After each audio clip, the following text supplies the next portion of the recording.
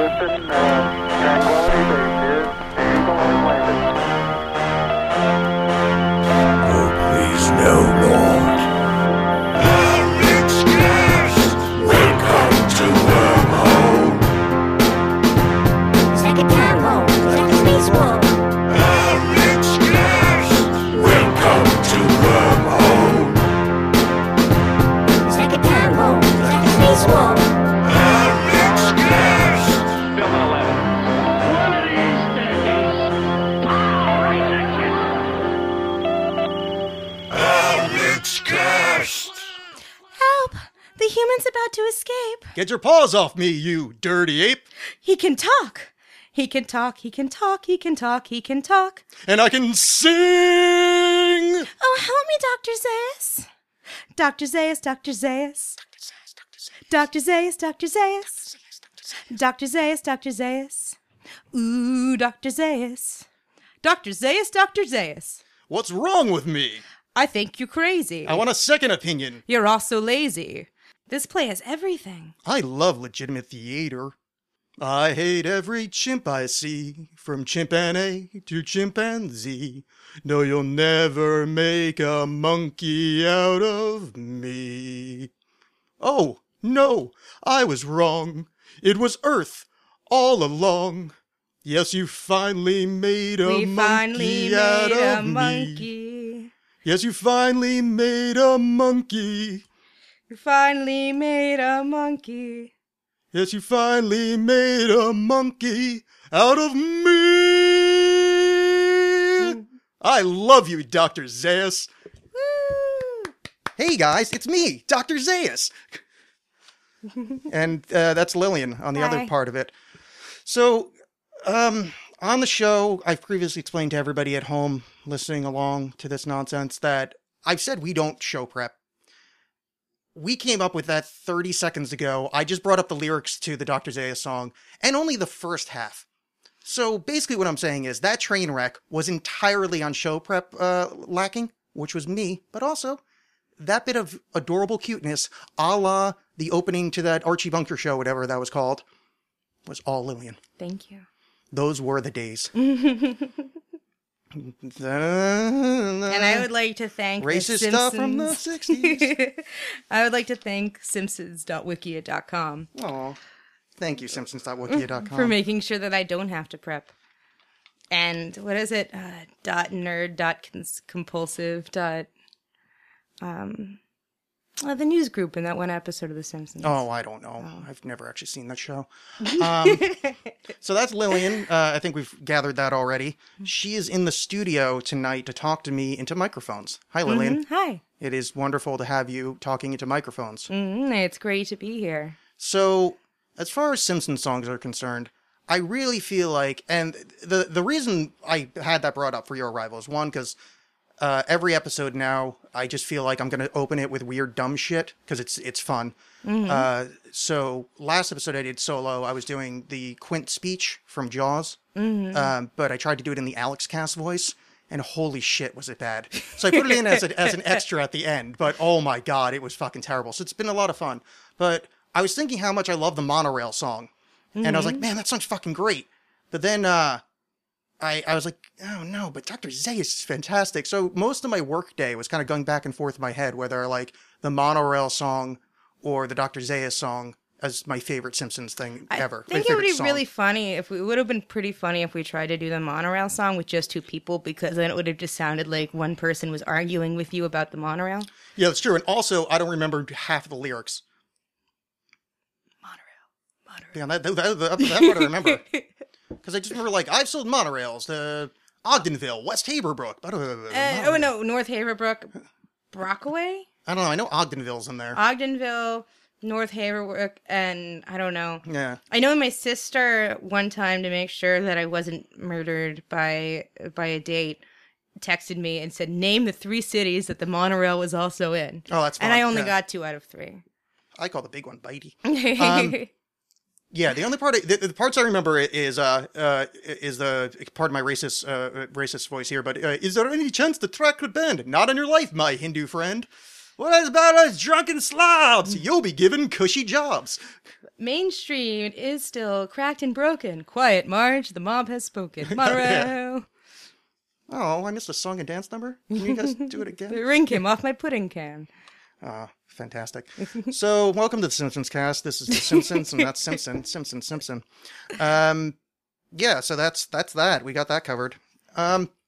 I have notes. I have things. I don't know. You know, there's a play right now in Portland about people in a post-apocalypse who just are trying to remember the episode of an episode of The Simpsons. My therapist was going to that 2 weeks ago. She was saying that was her plans for after my therapy appointment. Oh, did she like it? No, you know what? I forgot to ask her the last session. I should follow up with that because I didn't know what she was talking about. And then I saw a link to it on the Mercury or whatever. And it looked like,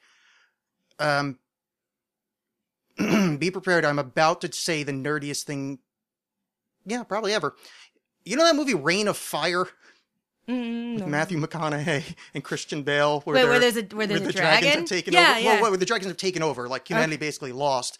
There's one part where they're theaters. They're in this broken down castle, and they're reenacting a stage play of Star Wars. So it's one guy doing like a lightsaber thing, dressed as Darth Vader, and the other one being Luke, and then kind of play acting his hand getting chopped off by and that just reminded me of the Simpsons thing. Well, after the earthquake happens in Portland, and that's a fun thing about Portland is that we don't have to say bullshit about zombie apocalypses if we want to have like weird privileged apocalypse dreams, because like there's a giant earthquake that's due to hit Portland pretty much. It could be in 100 years, it could be tomorrow. Anyway, when the earthquake happens, if it happens in our lifetime, I think that one of the post-apocalyptic gangs I want to come up with are just is like going to be Simpsons based. Oh yeah, and then all the tough guys are going to claim Kearney and Dolphus and the other one. We have our enforcer, Dolph, Kearney, and Jimbo. Yeah, well, here's the thing: is I don't know that if Portland having a giant earthquake would cause an apocalypse so much as, like, I mean, the retro tight jeans industry would take a big hit and. Like, well, I was looking into it. We wouldn't get aid because of Portland's isolated place. It would take a month or two for aid to reach us. Oh no! I'm saying we're dead, but I'm saying apocalypse is more like a not full on. The closest realistic apocalypse. That's one of the reasons I say the earthquake is because like that's the most realistic apocalypse scenario that I can come up with. It isn't really apocalypse, but for Portland. Yeah. I mean, okay. The Yellowstone supervolcano would be apocalypse that would destroy. Portland's going to be okay for that. No. I saw a map. No. All of North America's gone. No, because it'll be gone for the initial death. But it's going to be like dinosaur level sun blot out. Oh no, we're well dead. Oh no, we're fucked. Like no, all of everything, like all of North America, most of Central America is fucking gone. Mm-hmm. Yeah, and then that causes the financial. Well, we get longer than everyone else. Yeah, than most people. Yeah, I mean, except for like Brazilians, they're probably fine. Yeah. But I mean, from as far as North America goes, Portland, everyone will flee to us. We'll lose everything. It'll be even worse than the gentrification we have now. Yeah. Well, here's the thing about the gentrification of Portland is I've looked at like Portland, like pictures of it, like in the past. Mm-hmm. And I don't know if it counts as being gentrified because like it's pretty much always been like just Whitesville. Like there's all sorts of like white power people came here because like, oh, that seems like a great place to set up back in the 90s or whatever. Well, there's a lot of neighborhoods that were in the span that we've lived here were predominantly people of color, like Williams and Mississippi, and that's almost all been whited out. Yeah, that's true, but I just suppose because it's like that's like a couple thousand people. Like not to say that that's like a throwaway, but it's not like it was it's not like Brooklyn, which I guess Brooklyn's probably what 1 million people or something in it. Like 3 million. I looked this up. Oh, 3? Yeah. So that's like to me, they're like that's gentrification. Here, it's like. Well, there was like, all right, so there's 2,000 black people and like 75% of them move. Yeah, that sucks. Really, it's 2,000 people. So it's like, I'm not saying it's not like a big deal, but it kind of doesn't stick as like gentrified as like Williamsburg, where it's like, that's where you used to die. And now it's where you get vegan cupcakes. Mm-hmm. Like, that's gentrified. That's like, oh, there's no culture there anymore. Or where's the Apollo? What neighborhood? Is that Harlem? Mm-hmm. I always get that fucked up. That's gentrified. Mm-hmm. Like where it's like, oh, you guys, like, that's where all the good music out of New York happened. Well, the non-white rock music, like, that's... A very traditionally, Yeah. like, neighborhood of people of color. Yeah. So I'm not saying people, there was black people, though. It's not people of color, it's black people, because that's kind of insulting to everybody else that lives there. That was the black neighborhood. Like, there's Spanish Harlem, because that's where the Spanish people lived. Mm-hmm. See, I don't like this whole white versus everybody else thing that you're trying to set up, your race war that you're setting up with your people of color. Well, because it is. It's white people than others, and I don't like that. That's... It's the predominant culture. What? White people are the predominant culture. It's the predominant culture and the people who've been oppressed by the dominant culture. Well, yeah, but that's also not fair though, because like, all right, so like if you're like from Spain, Spanish ancestry, you were the fucking Armada. You took out all of Central and South America. You were you are the predominant culture. Like you were the fucking Gestapo, and that's kind of bullshit to get you lumped in with somebody that immigrated from India 15 years ago. Well, like that's are you talking about like? No, I'm just saying I'm just saying the term kind of blows because it goes. It's white people and then others, and it's kind of creepy. And then you get into that weird like shade thing of like, well, what do you do with like?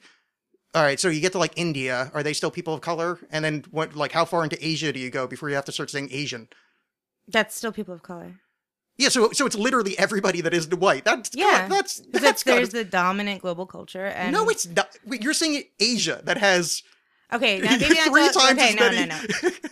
I mean, from the North American lens. Yeah, no, from North America. No, that's what I'm saying. But like with immigration that's what I'm referencing with. Mm-hmm. Yeah, no, there's exponentially more what they used to call high yellow back in the 70s. Terrible. Yeah, what? That was no, not yellow Oriental. High yellow is like lighter skinned black people. Like they call them high. Like Tiger Woods would be high. I guess he's part Asian, isn't he? He's half Thai. Oh, is it? Yeah. It was just an old term, but anyway, it's not as racist as it sounded. I forgot we were talking about Asia. I'm like, oh yeah, no, not yet yellow. This is a different racist yellow. But it's like when you get to that weird part in the middle, it's like, oh, I don't like this people of color. Like, well, just like say where we're from. Like, it works out better. Not me. It's pretty much a term for non-white, though. No, I know, but that sucks. No, it doesn't. Yeah, I mean, it does. white people are in from a North American lens, like the dominant culture. I get that part, but like if you have a dude from Mexico and a dude from the Caribbean, or they're actually pretty close to each other. If you have a dude from Mexico and a dude from Papua New Guinea, saying they're both people of color is like that's. Yeah, they're not white. That's the yeah, point. I know. That just kind of I don't know. I just feel like that's like painting with a broad brush. I don't know. It's kind of what's the point of the term though is that Yeah, that white culture is so dominating and that it's so privileged and it's such an other thing that even though it is a small percentage, or not small percentage, but yeah. That's part of the thing. No, I get that. It's just the qualms that you have with it are why it's no, I know. up. I think that's why I think it's a shitty concept. It's just it's creepy. It's just I don't like having like broad like if you call a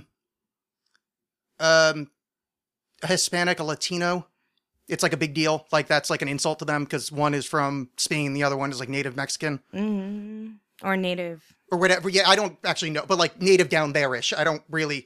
It's been explained to me 100 times the difference between the two, and I know one is Spain ancestry and the other one's not, but I don't really get it because Hispania is Spain and Latino is Latin, and those were both part of the Roman Empire. Like the terms don't make sense to me, so I just don't say either one. But like that's what I'm saying. Like, so if that differentiation is so important, which it is to them. The different, so just going, people of color. So you two guys and the guy from Jamaica, you're all just you're over there. Yeah. Well, it's not meant to be the only term. It's just, no, I know. It's just it creeps me out. There's like I'm not saying it creeps me out like as it's taking away whiteness. Like I'm not trying to do that like people of power getting insulted thing. Or just as a linguist, or it's just taking away some of the flavor of language, and it's just kind of ugh. So you see it as like as a binary, is that? Yeah, like it's just kind of drawing this like really strong line where like it used to be it'd be fine to be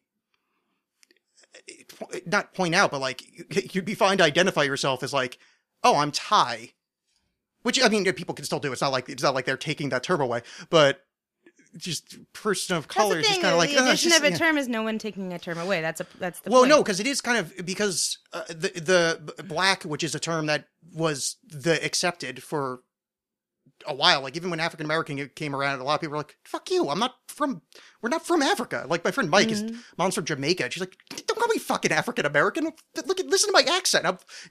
So like, but that term's being taken away and being used. It's you get corrected now to say it's person of color, but it's like, well, no, it's. I mean, if for you, either way, it's more of a linguistic thing that I just feel like it's drawing this us and them line that doesn't need to be reinforced. I mean, it's not drawing it. It's No, I understand that how it line's can obviously be- been there forever. I mean, it's highlighting it and coloring it in and going, Yeah. there is a line right here. Yeah, and that can be difficult to navigate. And Well, I don't care about navigating. I'm just saying it just reinforces, language is culture. Language is the way you think. So being brought up with an us versus them thing. So from your youngest thing, it's person of color versus, the predominant thing. That is reinforcing predominancy of white, which is gone in 15 years. I think white is predicted to be when I say minority, I mean, if it is person of color v white goes to 49% by 2035 or something like that. I mean, still the plurality because, we're counting Asians and Hispanics as the same people in that poll, which always annoys me. so that's an interesting thing though about like being of Jewish heritage. I read an article in college, obviously, and it was called like How Jews Became White Folks. Yeah. And what I thought was really interesting about that was it was unpacking how Jews were in a similar way to that Irish people were assimilated into white culture. Oh yeah. Irish used to be like Irish was like Mexican. It was like, no, there was, yeah. Yeah, Like, there's no Irish allowed signs and all that.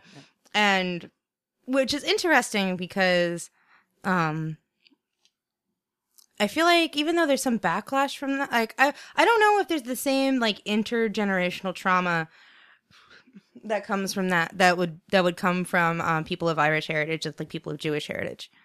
Like, Well, yeah, but that's because your major horror is a lot closer and a lot worse. Like, the Irish potato famine was, 1890, somewhere around there? Mm-hmm. Like, that was really bad. I mean, that was, like, not in terms of morality, but in terms of, like, mortality. That was, like Auschwitz bad. Like, it was, like, most of them died. Like, it was fucking horrible. But, like, that was 1890, and a whole bunch of shit happened since then. So, like, the Jewish side of things is much more recent and much more, so like the pain is much more evident, like, because you still have, like, there's still people with fucking tattoos on their wrists. So there's not somebody that's like, oh, I remember being hungry. So there's like you're kind of defined by your triumphs and your trials or whatever. So like theirs were further away. So there's a little bit more time to like kind of ingratiate. well, yeah, and it's funny because I hadn't really thought about the concept of intergenerational trauma as it comes to the Holocaust with until recently, and how since it was only my grandfather was like the person who had to immigrate for that. That's like pretty recent genealogical. Oh, no, like, totally. like, yeah. And no, it's recent. Like like people we've met were alive when people were getting gas. Like that's not recent. That's like now. Like as far as yeah, and that's why I'm kind of uncomfortable with like there's this portrayal. There's a lot of this weird media portrayal where I think people who are Jewish are kind of portrayed as like this form of ultra white, if that makes sense. No, it totally does. What it is I've thought about this before quite a bit, though, because I was trying to figure out why Jews run Hollywood and Jews like banking and the Jewish stereotypes. And I think that ultra white's a good way to put it. It's because those are things that are signs of the dominant culture. Like, so the people that have the money or run the money, the people that run the culture, Hollywood or whatever, not to say that Jewish people actually do, but I mean, that being the stereotype, you become ultra whites because you're much more successful than other quote unquote minorities. That's not quote unquote, you're a minority, but you know what I mean. Yeah. Yeah. And so it's very anti-Semitic. And I think it's one of those very casual anti-Semitic things that's thrown around in popular culture where there'll be like some teenager and she'll be like, well, I need to go to so-and-so, it's his house. And it's very clear that they're like, name dropping somebody who is of Jewish heritage, but they do it in like this weird signifier of this is what Manal, suburban, it's like as if it's the height of white suburban bullshit to be Jewish. Does that make sense? No, it does. I think your read is a little bit off, but I think what you're saying is true. Like, yeah, it certainly went that way. I mean, basically, it's because of basically the Jewish were successful. I mean, Jews showed up here. They invented good comedy, and they did well with money. It's like all the shit that's good in America since like any kind of like the diaspora, is that what it's called? Is like pretty much the Jews did it. So like you get like it's like the white people can't dance or like like a taxpayer like that. Not that people call that as, but that's the running joke of like, oh, people make fun of me. They go, hey, taxpayer, that thing of, well, yeah. So like, oh, you mean those very wealthy, intelligent people? Like, so that's, you can't get which is a damaging stereotype in itself. Like, I mean, sort of. I mean, yes, but if you had to choose, like as far as the list of stereotypes, it's not the worst. It's if you had to pick. It's an example of how quote unquote positive stereotypes are still can still be harmful, because whenever you have any kind of projection of a group of people, it's bad news. Yeah. Well, that goes to we think we talked about this on the show, but I know we talked in real life. The kind of what's it, misandry? That's when ladies. I'm not going that argument. That argument annoys the shit out of me. But there is that side where, and it's not a side, but there's that vocal minority in the feminist movement where it's like, oh, please shut up. You're really ruining. It's like the vocal atheist, which is like, oh, shut up. You're ruining it for the rest of you. So by the way, I don't know if you've seen this before, but when I went to go buy the beer at the Plaid Pantry down the street, the guy was wearing a name tag that had a special atheist sticker. Oh yeah, I saw that. Yeah. Yeah, you've probably seen that. Yeah. Which, I mean, fine, whatever. It's just the loud kind of thing, but like they're kind of moving towards the positive kind of the kind of throwing stereotypes back at people, and like the male response is getting, and that's why I didn't want to use misandry, but I don't know a better way to put it. But like that frat boy. What's the frat boy I like men movement? What MRAs? Is that it? Men's rights. Yeah. That's and I'm in no way supporting that, but that's why that shit's happening, because it's like, like you're getting, although some, you're getting kind of shit on for being the dominant thing, you're still getting kind of like, what do you call it? Like kind of defined and adjectivized and like put in boxes, and like that's the response is this MRA thing, and it's like, this is getting really douchey, because it's like, we want equality. No, you guys are assholes. It's like, oh no, you've learned from the atheists. They're ruining it for everybody. And so that's why I don't want to say the feminist movement. I mean, like the one tiny schism that are really loud, and it's just. I think it's far more of the men's rights movement that is just all about being an anti-feminist movement than it is about actual caring for men. I know nothing about them. The fact that there's even a formation of it just seems incredibly stupid. I know too much about it, because I like to spend time on the internet like hating people, but I don't want. I already have a lot of weight and guilt on my back for being born tall, white, and male. Like, because one, I didn't do anything with this. Like, I got given everything and I did jack shit with it. Or at least I was given the opportunity for everything. I did nothing. So I'm already got like weight upon weight of like, oh man, all those minorities got subjugated. I didn't even fucking take advantage, Well, I think that's like kind of the whole concept of privilege, is that you take advantage in ways that you're not aware of. Well, yeah, but also the concept of, I'm kidding. And there's that. Yeah, there's that. There's that part too. Yeah, yeah. I get like an weird SJW mode. SJW? You heard about that? No. It's a thing that it's a derogatory term called social justice warriors, and it's like, I have heard that. I didn't know the abbreviation. Really silly, because that doesn't sound like a bad thing. It's like, well, no, but there's that also that thing of just it's the vocal minority of it, where it's just like, oh, can you stop? Like, how can you make social justice sound bad? How bad? Like, I think it's more it's more the people hating on it than the people actually doing it. They just want a springboard, because anti-PC backlash has been like a really big thing since like the 90s, and having it just a springboard off of that, and something to extrapolate from, and having fingers a direction in which to point and wag fingers is the big thing. Well, I think it's also kind of looking for a fight too, like the men's rights thing. It's just like there's probably not that many of them. It's just they're loud and stupid, and they'll show up on the internet, and then you're looking for that shit. So it's No, like, and you it's know, literally pretty much every movement ever Yeah. that's going to have people who are, shrieking and hand wringing and and just not basic empathetic people, and Yeah. that's everything. Yeah. Like, But there has been a swing in the kind of popularization of like the kind of women's movement. Like you did it the other night, but I didn't call you out on it. But like you use casually, and I'll just word it the other way. If I said, "Oh, you're thinking like a woman," you'd be pissed.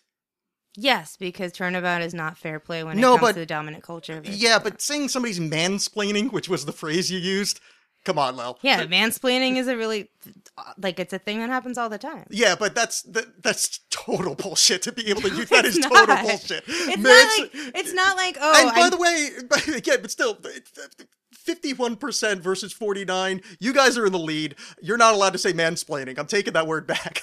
no, because it's one of those things you can't just flip oppression and pretend it's the same thing. Well, not flipping oppression. I'm flipping word usage. Well, I'm not. yeah. I'm not saying by you saying mansplaining that means that I get to get beaten up and then not get to press charges. Like, no, I just mean it's a shitty word, and you're concerned about usage of shitty words, and that's bounced back in the wrong direction. Well, it's a shitty word if it's used. I think there's absolutely totally valid uses for mansplaining. But Like- but again, if I said if you're explaining it like a woman, you would be. But super that's pissed. not what I'm saying. I'm saying you're explaining it like somebody from a dominant power structure who's assuming that the person that they're explaining it to does not understand. Yeah. No. I get the concept, but it's still a shitty phrase. Because what about the men? No, it's just not what about the men. I'm not trying to protect men. It's just it's a shitty phrase. It's like when you said men should get paid less than women for a couple decades to even things out. Like that's vengeance. That's not equality. Like, When did I say that? You said it more than once because I kept bringing it up because I was hoping you were drunk the first time. Nah, I must have been really drunk. I pointed it out. I'm like Lillian. That's literally vengeance. Like that's not equality. first I mean, of I know all- those are very different, and Yeah. obviously it's not. In general conversation with me, I'm not expecting you to be writing thesis quality statements and defending them with a, whatever. Yeah.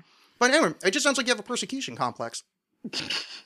Yeah, that's tone policing. Though. Yeah. That's like No, I was just being facetious because Okay. you're saying it's okay since I'm the dominant culture to point it out. So I'm saying you pointing that out. So yeah. I know. I feel like I'm just at this weird point. I'm at this weird fatigue point where I feel like I have to sift through that kind of shit all the time. No, so no, much that I I can know. no longer tell. No, When people are being facetious. no, It's really hard. I do understand, but there's it's just the push to one way is just the word policing is rather frustrating on a certain level as someone that works with words. And when it's like, oh come on, you're not allowed to use that one. Like I'm not saying I'm fucking being held back in any way. Like because I don't generally any word that people don't like using, I wasn't really using in the first place. Like I wasn't really dropping N-bombs or calling people of whatever people of, like it's not really a thing. Like No, and yeah. I think mansplaining is one of those things that tends to be subconscious. Yeah. Like, but either way, it's still an offensive phrase. I mean, it's if you don't see that, that's silliness. I mean, that is.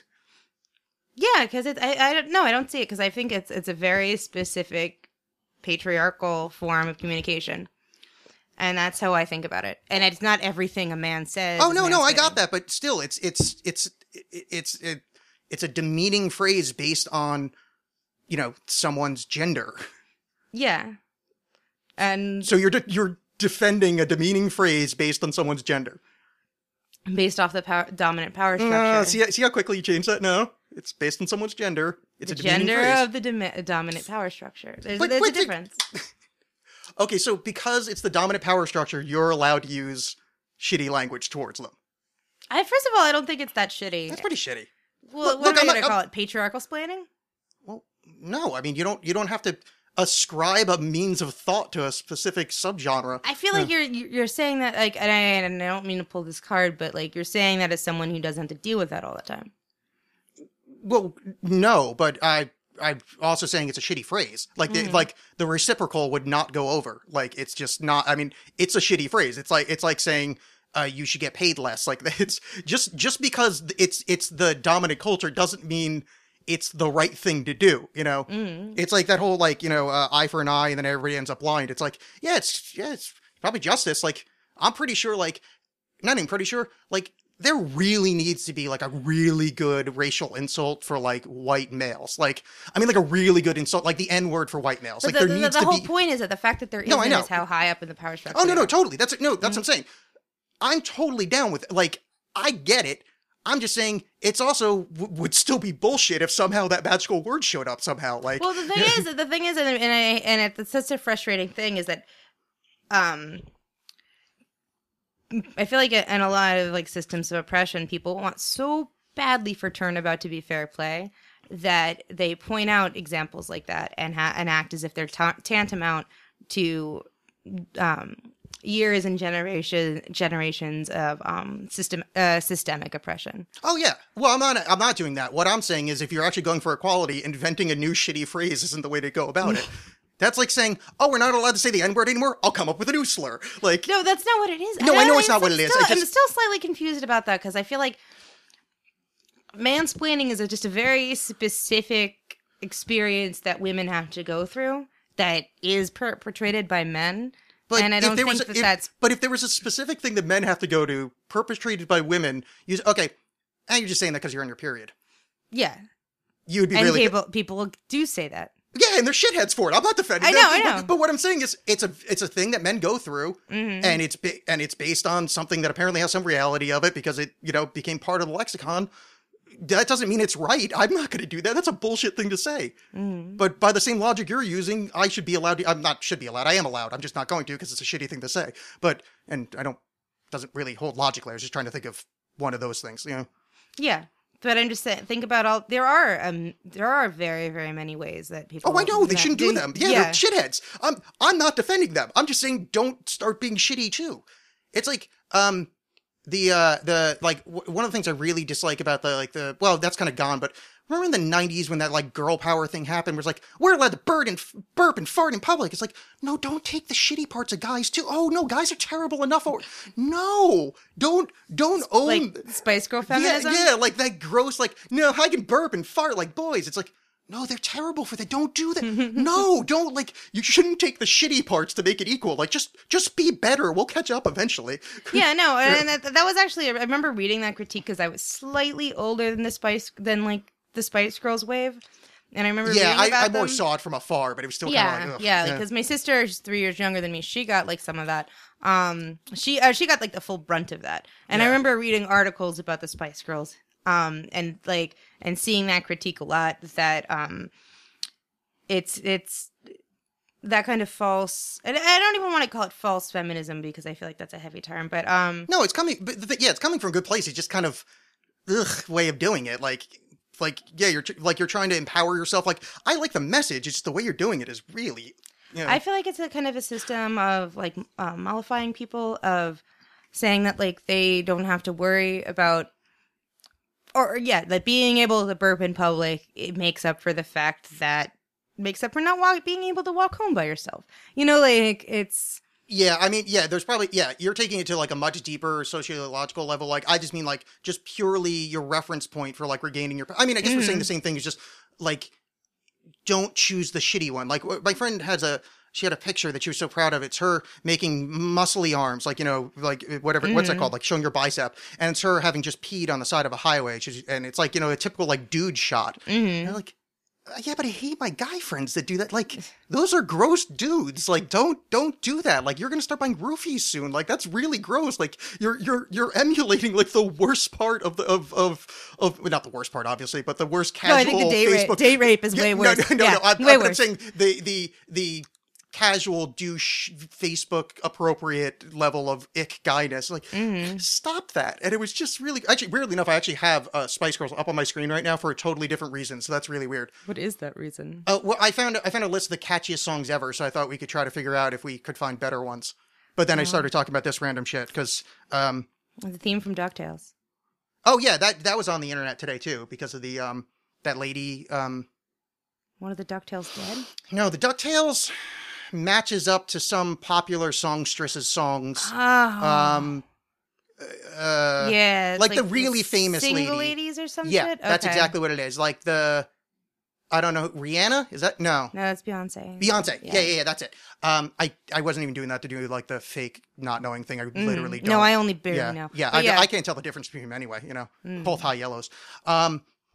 Fuck you. I hate that I didn't get a laugh at that. I hate that. I was, that was such a perfect setup. I hate that I didn't get a laugh. I would have put money I got something out of that. I was like, it's so perfect. No, I was listening to there's this BBC show that I like called it wasn't that? Wait, either way, it was some podcast, and it was this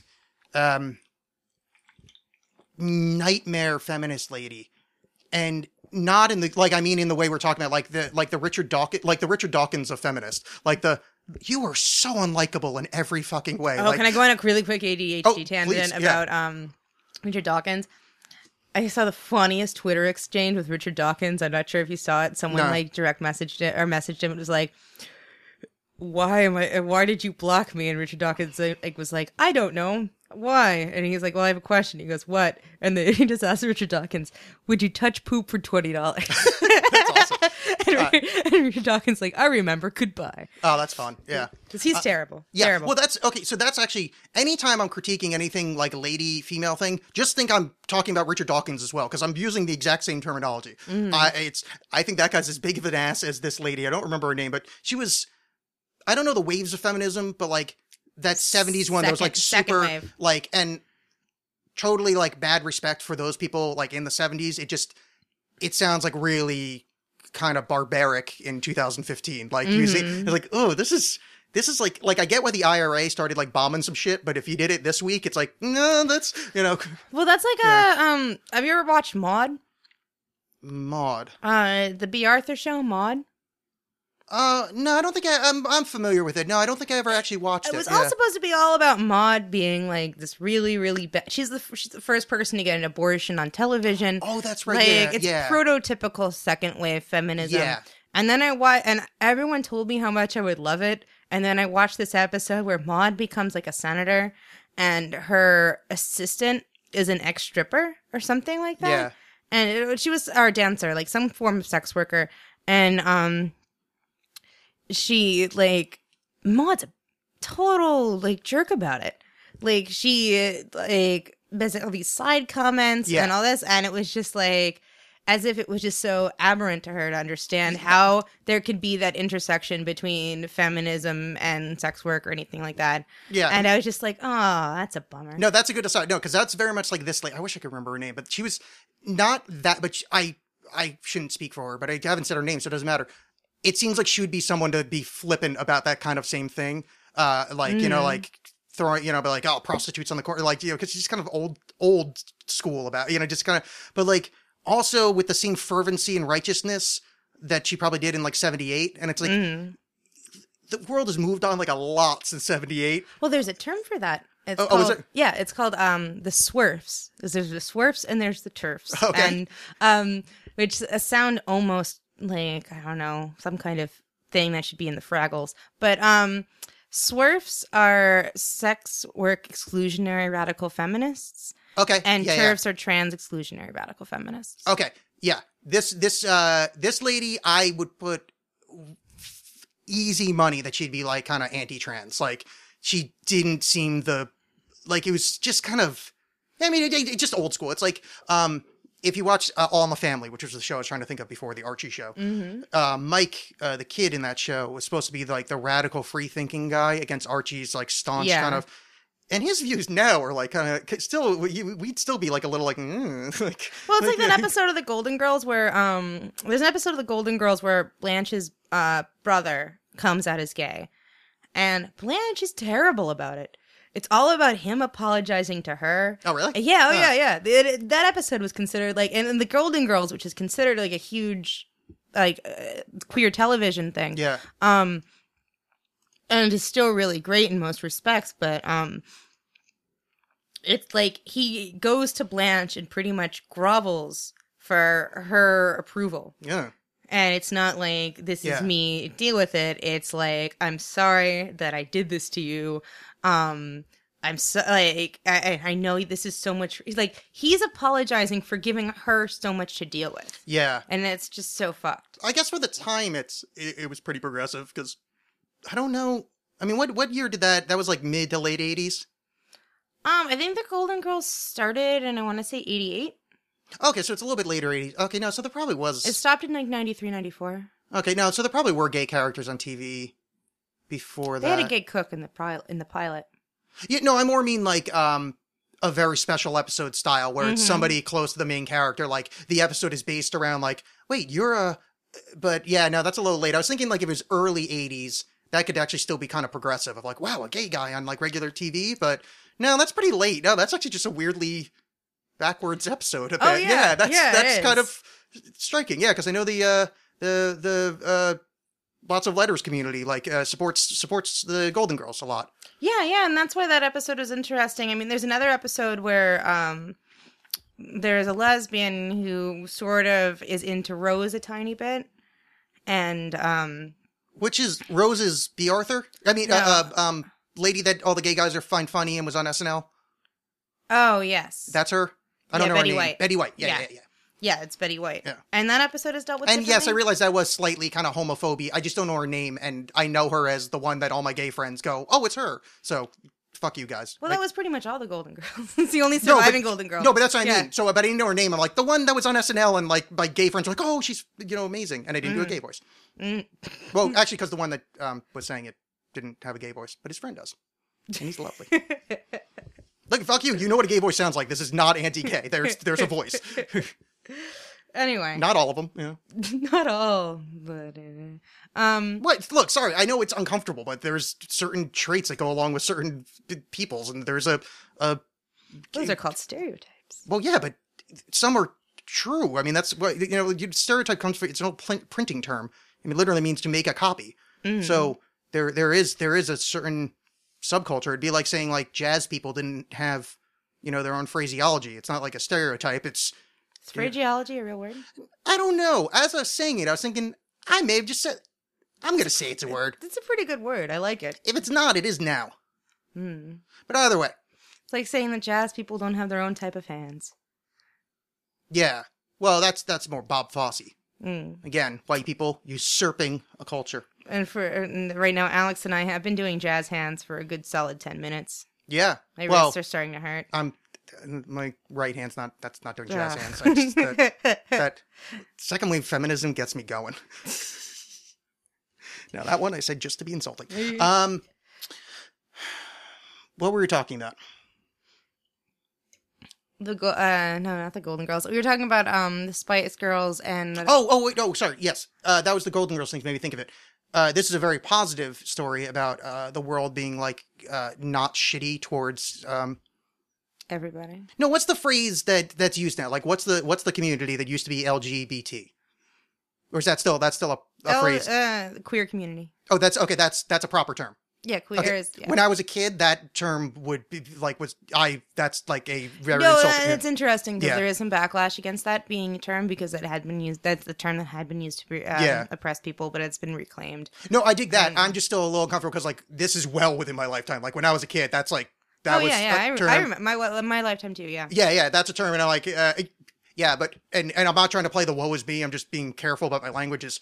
I am a tall white male, so there are certain times where I am by my own choice to be nice. I'm going to tread carefully because it's like I don't like. I feel like me saying that word is very different from a Lillian type. You know, I didn't want to describe your sexuality on the air, so I said a Lillian type. Someone from within that community. Yeah, I didn't even know if you like identify or whatever. You see, I don't know any of these the things and what you're supposed to say or whatever. So I'll just say strumpet, trollop, that thing. The trollop community. Yeah, the trollop community. Yeah. Strumpet community. But people were talking about the first name starting with a C, Jenner, because I can't. Caitlyn Jenner. Caitlyn. I wrote Kaylin down. And I found what I found kind of amazing, and it was one of those like, oh, the world actually is kind of doing a lot better. Is most of the people I saw bitching about it, at least in the community that I hang out in online, were bitching. It was either, I don't know who this person was because I didn't watch that show, and then a lot of yay, good for you, and then wow, this is really oversaturated for someone I've never heard of. And I'm like, this is a fucking really, really much more enlightened world than the one I grew up in. Because their main complaint is, I don't know who this lady is. Because it's people of our age group. Like, he was apparently an Olympian back then. Bruce Jenner was like some kind of decathlete or something. But I guess it was before we were born. So I literally didn't know who the Jenner person was, because I don't watch that Kardashian thing.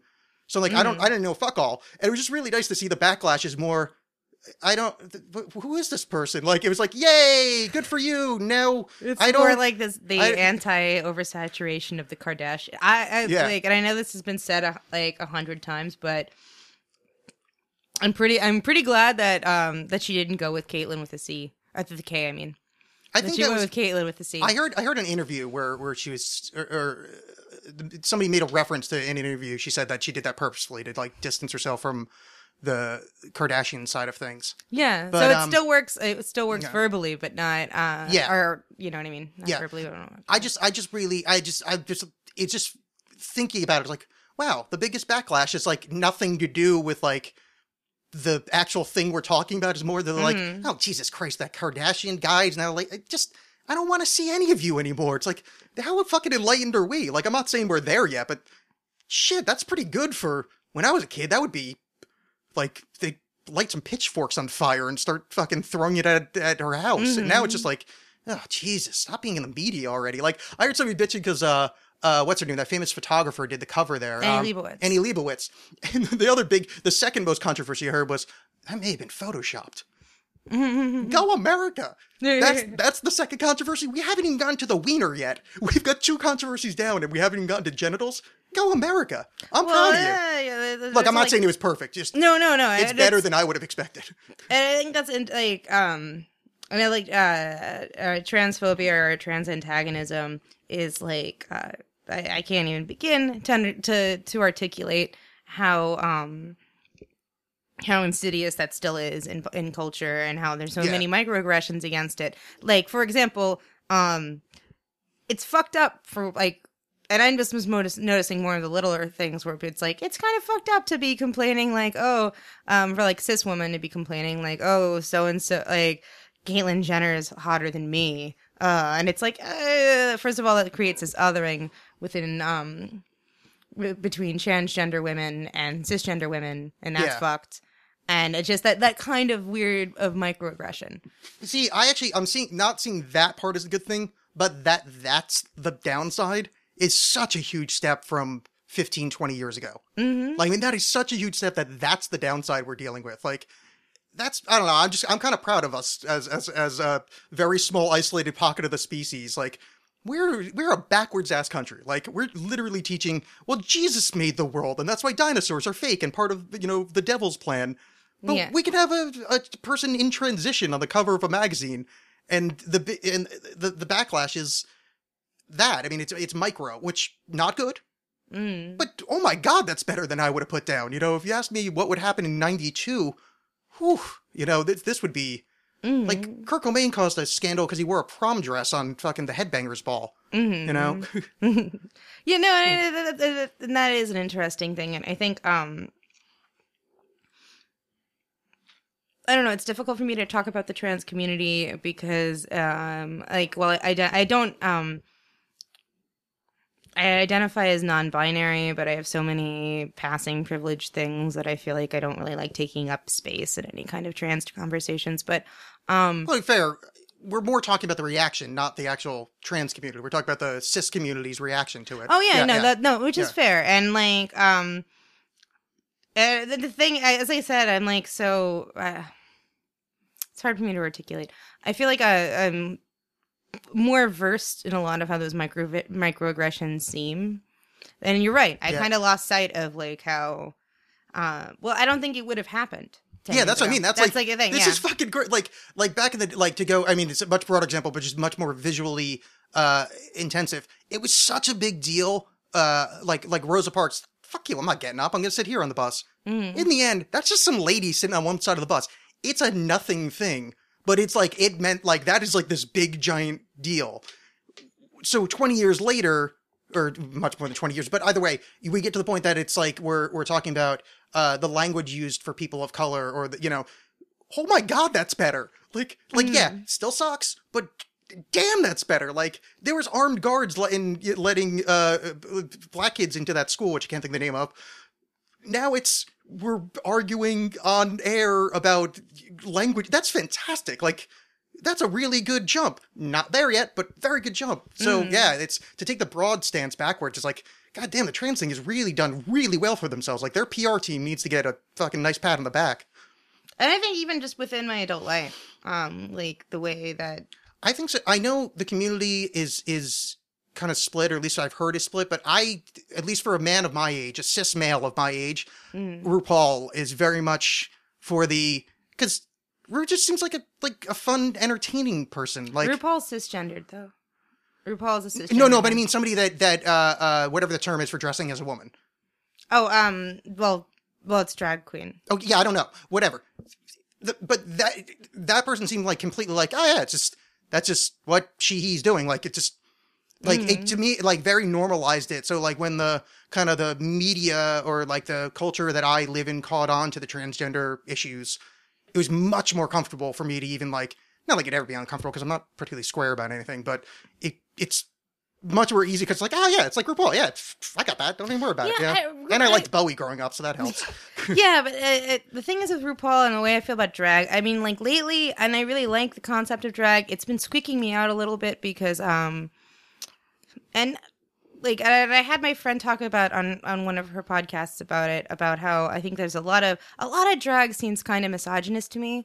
And not all of it, but I think it's just like this idea of like, oh, well, look how well we can just try on womanhood and wash it off our face later. I've seen a bit of, because the Standard plays that Drag Race, the RuPaul show, and there is a lot of, there's a lot of laughing at women and not laughing with them. Yeah, there's a lot of, like, I'm glad you said that, because I was picking up on that, but I wasn't sure if it's just I'm missing the, because it's obviously not something I'm familiar with. No, there's a lot of misogyny in drag. I mean, like, especially like pageant drag, and I mean, there's art drag, and the whole point of art drag is to poke holes in the very concept of gender identity, and that's super rad. But that's the one where everybody kind of looks like anime at the Mardi Gras, like where it's like big, giant, weird things, and their faces all painted, and you can't tell what gender they are, and it's like, well, yeah, it's more of like a more artful. I don't know. Like, it's less, I'm just going to be a pretty lady or no, that's what I mean. Yeah, so it's kind of like Carnival, but like kind of like kabuki. Yeah. I know what you're saying. Yeah. I know I'm describing poorly, but like my experience with watching that is like 2 Vice specials and half an episode of Drag Race. Yeah, so like, yeah. And I think also, and Aladdin Sane. Yes. And also I think a lot of, and I think there's some trans misogyny in drag as well. In this, the idea of, first of all, the novelty of men in dresses is trans misogynist, because there's a lot of people who, first of all, like the whole concept of being a man in a dress is extremely, extremely fucked up to them. Wait, sorry, I have to back up. I'm trying to parse trans misogynist. I don't, what does that mean? Oh, trans misogyny I sort of know what trans is, but like, how does trans... It's misogyny against trans women. But, okay, no, that's, sorry, yeah, got it. Yeah. It's not like this. When I was a kid, and then again, this is its language thing, was the term trans would have applied to RuPaul back then. Mm-hmm. So I was fucking up. So a drag queen does not fit under the umbrella of trans. This is 2 separate entities. Yes. Okay, I thought it was like, and not to call them fish, but it's like all carp are fish, but not all fish are carp. I thought trans was the umbrella term, and then there's subdivisions. Okay, no. So drag and trans are 2. Okay, now I understand. No, drag is now this makes sense. They're not all cis people engaging and dressing up as the gender that they were not assigned at birth, but it's, again, it's just trying it on. Yeah, no. Now I got you. It just, I thought that applied to there. I'm like, wait, you're fighting yourself there? No. Now it's clear as things that are clear. Mm-hmm. Clear as Pepsi. Clear as 90s Pepsi. Yes, exactly. Yeah. Right now. Anyway, yeah. So yeah, okay, I got it. So they're trans misogynist. Yeah, okay. Yeah. That makes sense to me. And I think some people I don't know. There's varying degrees of sensitivity about that. Well, yeah, it's and I'm not shitting on the gay community, but the kind of camp gay that I was referencing earlier, there's quite a kind of anti-female thing there where there's this kind of, Absolutely. and it's weird. Like, I don't know. It's just, Well, it's like I noticed that in college. How many when I first moved to Portland when I was 18, how many of my new gay friends like thought that like just feeling up women was like totally okay. yeah. And Yeah, I'm just thank like, you. nope. Yeah. This isn't some kind of get out of groping free card. Like, this is still fucked up. And just because you're not ascribing a sexual thing to it doesn't mean that there isn't one taken, and doesn't mean that that's not gross. Okay, this is going to be difficult to get across, but that's kind of what I was going with earlier with the, just because I'm part of the larger culture doesn't mean it's not shitty to call me that. It's like, well, just because you're a gay guy and you identify as one way, that doesn't mean you can grab her tits. That's not okay. Like, you're still, I mean, it's obviously a much larger, but you get the idea. That's sort of the thing I was referencing, where it's like, I see like kind of why that makes sense on your side, but that's still not a good thing to do. Like, yeah, that's kind of the reference point I was making earlier. I think there's a certain toxicity, honestly, to a huge swaths of the white cisgendered male queer community of like. Well, I would take the white out of that statement though, because I've known a lot of catty person of color. No, I'm not saying. No, I'm just saying like the white one, like the white. I think there's no real, at least from what I've seen, there's no color line to that one. There's just there's a pattern across the board, a rainbow of kind of. Well, you don't like women very much, do you? Yeah, and I mean, well, there's that strip club. There's Silverado in Portland where they're notorious for kicking out women. I don't even know and what things that like is, that, yeah. which is there's a degree of it's a gay strip club. And which to a degree is fair because it's a very popular place for women to celebrate bachelorette parties, which is really tacky to go to a queer space and celebrate your hetero privilege bullshit in a queer space. Tacky as shit. But Yeah, I could totally see that being, and it is like it's a queer or gay, whatever. It's not meant for cis ladies to be looking at dick. yeah, it's not. It's not on the, well, because I know like back when they were trying to make the male strip clubs, like men showing their dick clubs. Those are creepy though. But back when they were trying to make those happen, apparently no one saw it coming. We're like, no gay guys are going to show up. So it was like a combination of like straight dancers and gay dancers, and then like the gay, like the gay community would show up, and the straight guys were like, no, I thought it was going to be ladies looking at me, and there became this whole. So I wasn't sure if Silverado, as you said, Yeah. I wasn't sure if that was like that was still a thing where it's ostensibly for the ladies, and really but no, it says it on the tin, yeah, and I think there's been there's been a dichotomy in a lot of the cis male queer community of being so outrageous. Cis male queer. Yeah. What does queer mean there if they're cis? I thought The queer can mean gay and trans and. I thought cis meant like. A cis just means that you identify with the gender you were assigned at birth. So what part of the queer identifies with the gender? I'm not being argumentative. I've like literally. I don't understand the subspecies. I didn't mean species. That was a linguistic thing. Subsect we're referring to. Like what of the queer community? Queer is this blurry umbrella term. Oh no, I got that. But what's the one that likes? What's the one that identifies as the gender they were born with? Cis. No, I know. But what part of you said cis and then queer at the end of the thing? So what part of? Like you said I'm essentially saying white cis gay dudes. No, but how are they cis? Sorry, I'm really not trying to be dense No, I here. understand. Cis just means that the people who are not, because there are queer dudes who are assigned female at birth. I'm not talking, and they tend not to have. Okay, wait. So cis doesn't mean. Okay, so so if I liked having sex with men, I could be a cis gay guy because I think I'm a guy. Like I identify. You identify with the gender you were. Oh, so cis would still work for me. Yes. Okay, I thought cis meant like to use an old 80s one of my favorite 80s camp gay term, breeders. Okay, no, I got you. That's where I was confused. Okay, so it's only so it's you're identifying with your chromosome that you were born with. It doesn't matter what you're doing with it. Sorry. Again, Yes. you have to understand the world I grew up in had none of these terms. And as much as I like defying the conventions of your communities, I also only like define conventions I understand in the fucking slightest. So this one, yeah. So I tied an onion at my belt. Yeah, exactly. Yeah, which is, yeah. No, I yeah. understand. 2 B's for a whatever. Yeah. Yeah. No, and I get where you're coming from with that. But it just, I feel like they're trying to claim this dichotomy of come here under our gay umbrella and everybody's welcome and everyone has a good time, but also we're outrageous and we're going to be like insulting and challenging. And I just feel like we're kind of evolving. There's a term that I really like. It's called punching up. Have you heard about that? Well, I mean, I know it from mixed martial arts, which may be where the metaphor comes from. Yeah. Well, punching up in mixed martial arts is when you're in the mounted position, like you're on the ground and somebody's trying to put you in a hold, and literally you're punching from the ground. So the metaphor would be in a subservient position trying to punch up.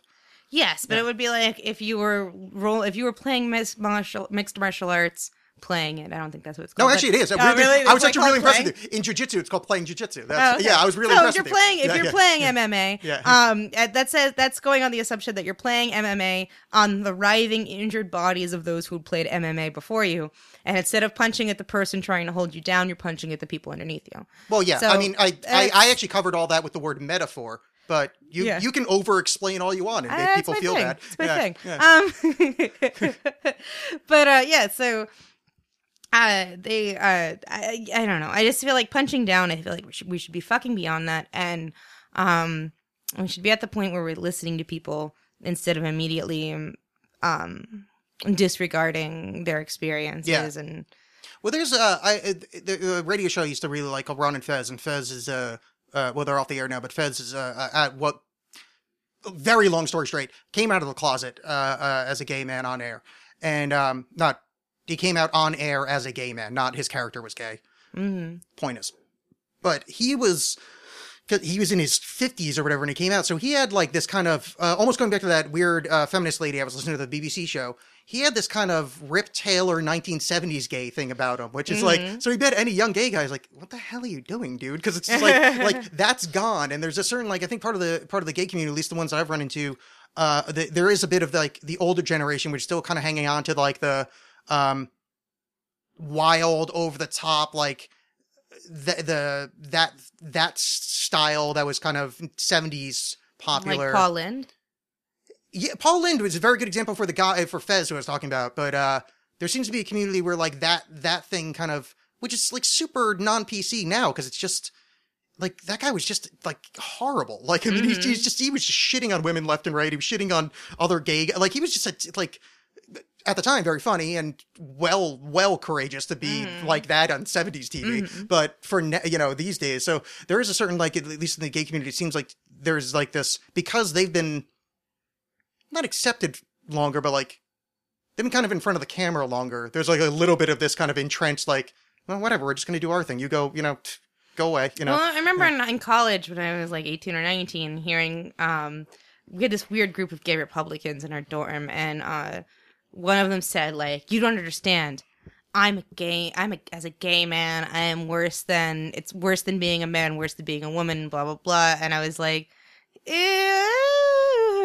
Like, that's not really a claim that you're gonna make, and that doesn't.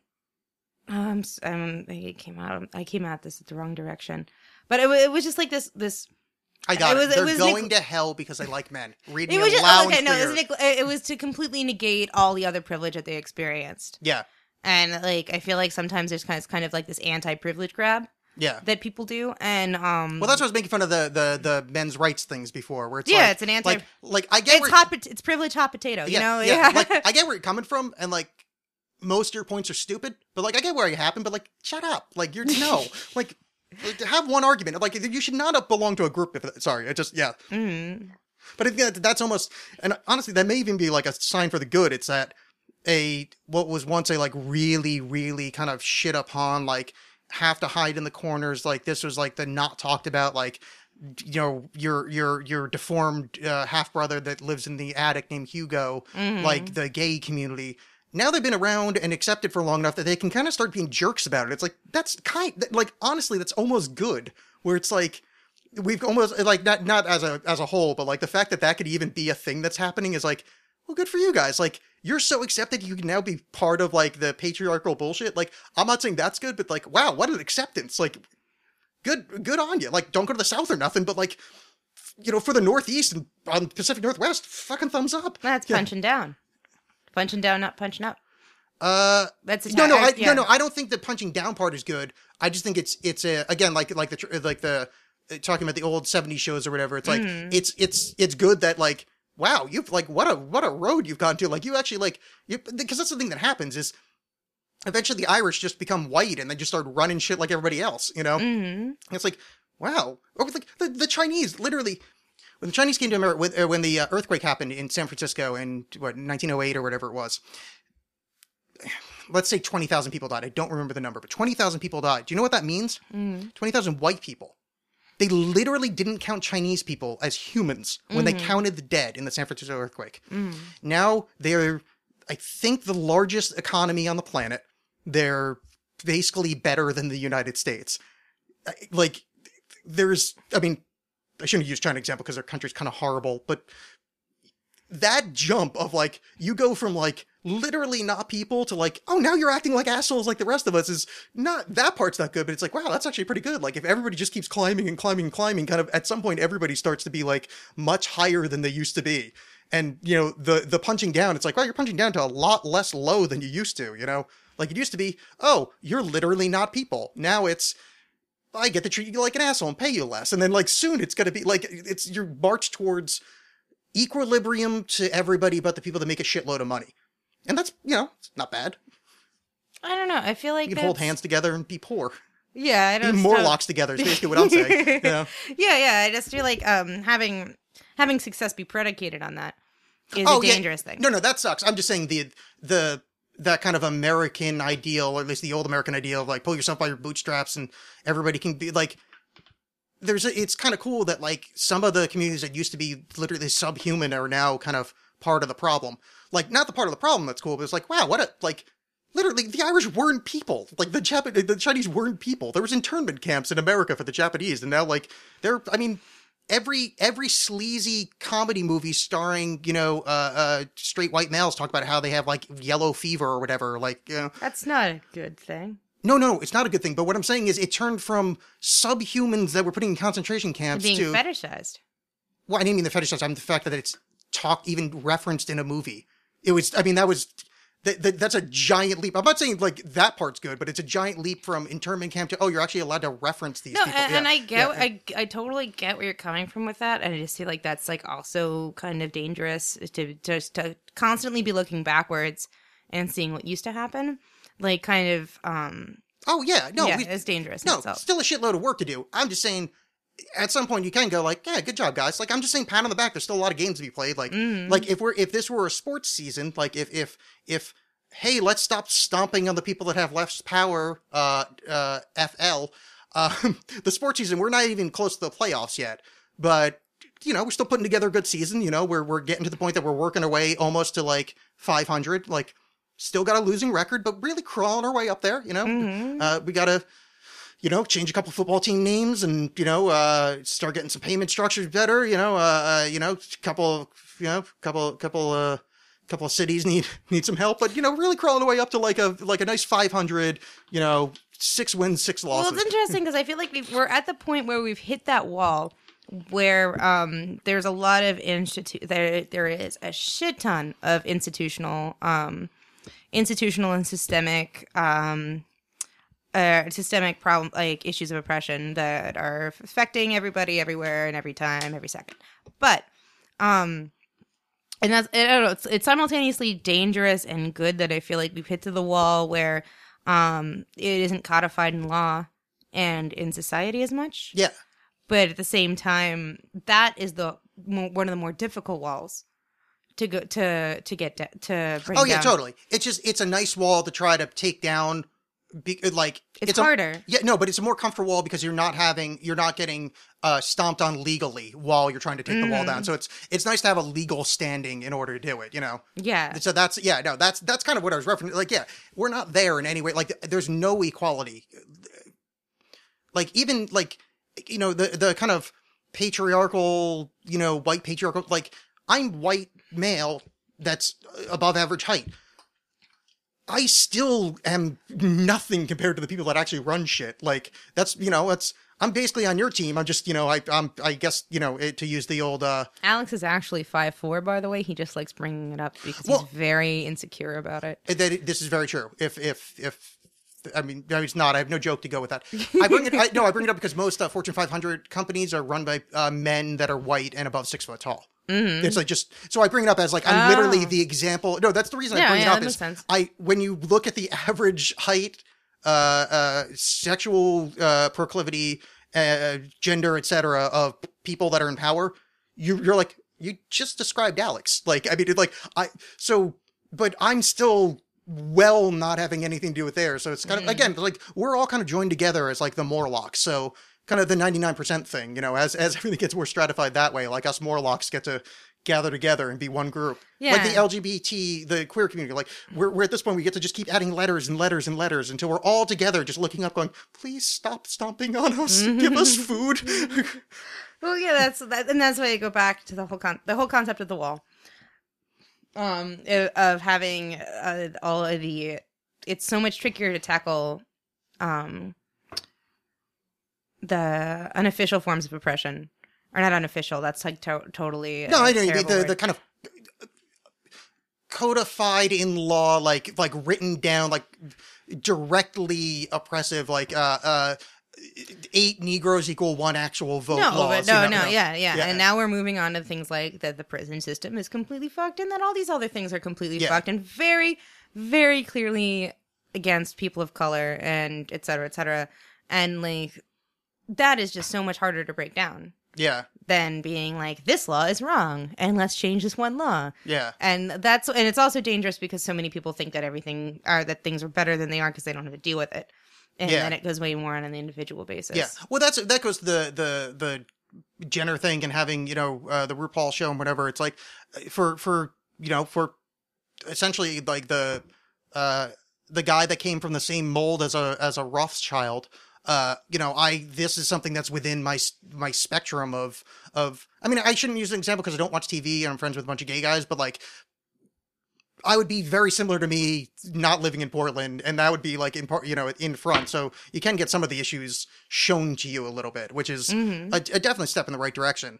It just, everything takes a shitload of time, and some stuff doesn't, because really, again, not to look backwards, but like, man, it's not been that long. Like it's been that the oppression was that long, but from everything was kind of like the 50s and the 80s, and now it's like, whoa, what the fuck? Like, pretty good. Like, this internet thing's been like really good for everybody, like, not being a shithead to each other. Well, no, that's something I think is really interesting is, and I feel like it showed using this as an example, but like ever since I started using Tumblr a couple years ago, I'm way more interconnected with like teenagers because it's obviously it's predominant. I think it's not predominantly teenagers, but there's a lot of teenagers on there. Yeah. And it's interesting to see, and even with youth culture now, even with people who are in their early 20s now, how having the immediacy of the internet has changed youth culture. Yeah. Because we had the internet as teenagers, and pretty much only as teenagers. Yeah, pretty much. Yeah. You were a late teenager, right? When you had the I got it super early though. I was an early adopter. Yeah, Mm-hmm. I 12, I think, was when I first got some kind of early primitive internet access. Yeah, and it's like, okay, so I graduated high school in 2003. The internet that existed in 2003, there's so many like really basic cornerstones of the internet that didn't exist then. Like YouTube, for example, and like just like the really basic ability of having so much available to you at all times, which we theoretically had when we were younger, but you had to jump through way more hoops for it. Yeah. And that, and having that immediacy now. And I think that's one of the things that's interesting about that is I think a side effect of that is that, youth, for lack of a better term, are more socially, aware than I feel like than teenagers around when we were teenagers in that time. And I also like, yeah. I mean, I don't disagree. I think they're probably more pop culture, not issue of the day socially aware than we were. I think probably the core social awareness is probably just about the same, but the issue of the day thing, yeah, they're infinitely more than and the issue of the day now is gender dynamic, or the thing we're talking about. I don't know what the overall phrasing is, but and I like one thing that I really love about like predominant youth culture now is it's like this wonderful mishmash of like subcultures and things like that, because they had that immediacy of being able to access music instantly and videos and everything. They just ran out of new things. When I was a kid, everything was brand new. There was new music out. Yeah, well, there is. The thing is, there's a combination of new stuff, but they also have every old thing at their fingertips. Oh, no, totally, yeah. In a way that I couldn't have dreamed about when I was a teenager. Yeah. And that's kind of changed things to the point where everything is very, I don't know, coagulated is not the right word, but almost like that, like, it just is everything's a mishmash. Yeah. And I really appreciate that, and I think it's rad. Yeah. There's so the other radio show I listened to, well, still the newer form of Ron and Fez, is just called the Bennington Show, but they talk to their interns all the time, and they had this intern last season where he was, I don't know, 20 or whatever, but he was just this, he was this, if he grew up in our generation, he'd be called like a gay kid. Like, he knits, he's like, hangs out with girls, like, but he's totally just a straight, not even straight, like, because that's the thing, I'm using my old terminology. He was that kind of, he liked women, but any of the kind of accoutrements that go on with any other thing, his generation doesn't have them. And not that they all do, but like, it just doesn't occur to him. So it's just like, I like knitting, like just, I like, I hang out with girls, like I can't think of other examples, but anything that was stereotypically kind of the, when we were a kid, when I was a kid, would be like the gay, culture. You just, no, it's just what I like. I also like, football and blah, blah, blah. And it's just like, that's the straight culture now. And it's not even, shouldn't even say the straight culture. It's just, like the line isn't there for them nearly as much as it is for us. Like, even like kind of joking around with this kid on air, somebody made like something like, yeah, you're totally gay. You're like, yeah, I mean, I guess it could be. It's just like, it's like not even like when I was a kid, that was like a thing to be insulted by. And now it's like, no, it's just, yeah, I mean, I guess like, yeah, wow, good for you guys. Like, yeah, no, the generation after yours, I suppose is yeah, it's like, which bums me out because it's no, bums me out. I wasn't in yours. Like, I'm much more Gen X than. No, see, I got like the worst. I got the worst ends of the stick where I missed Gen X and I also missed the boat on millennials. Sort of. I got like the tail end of both cool generations, and it sucks. Yeah, and I got the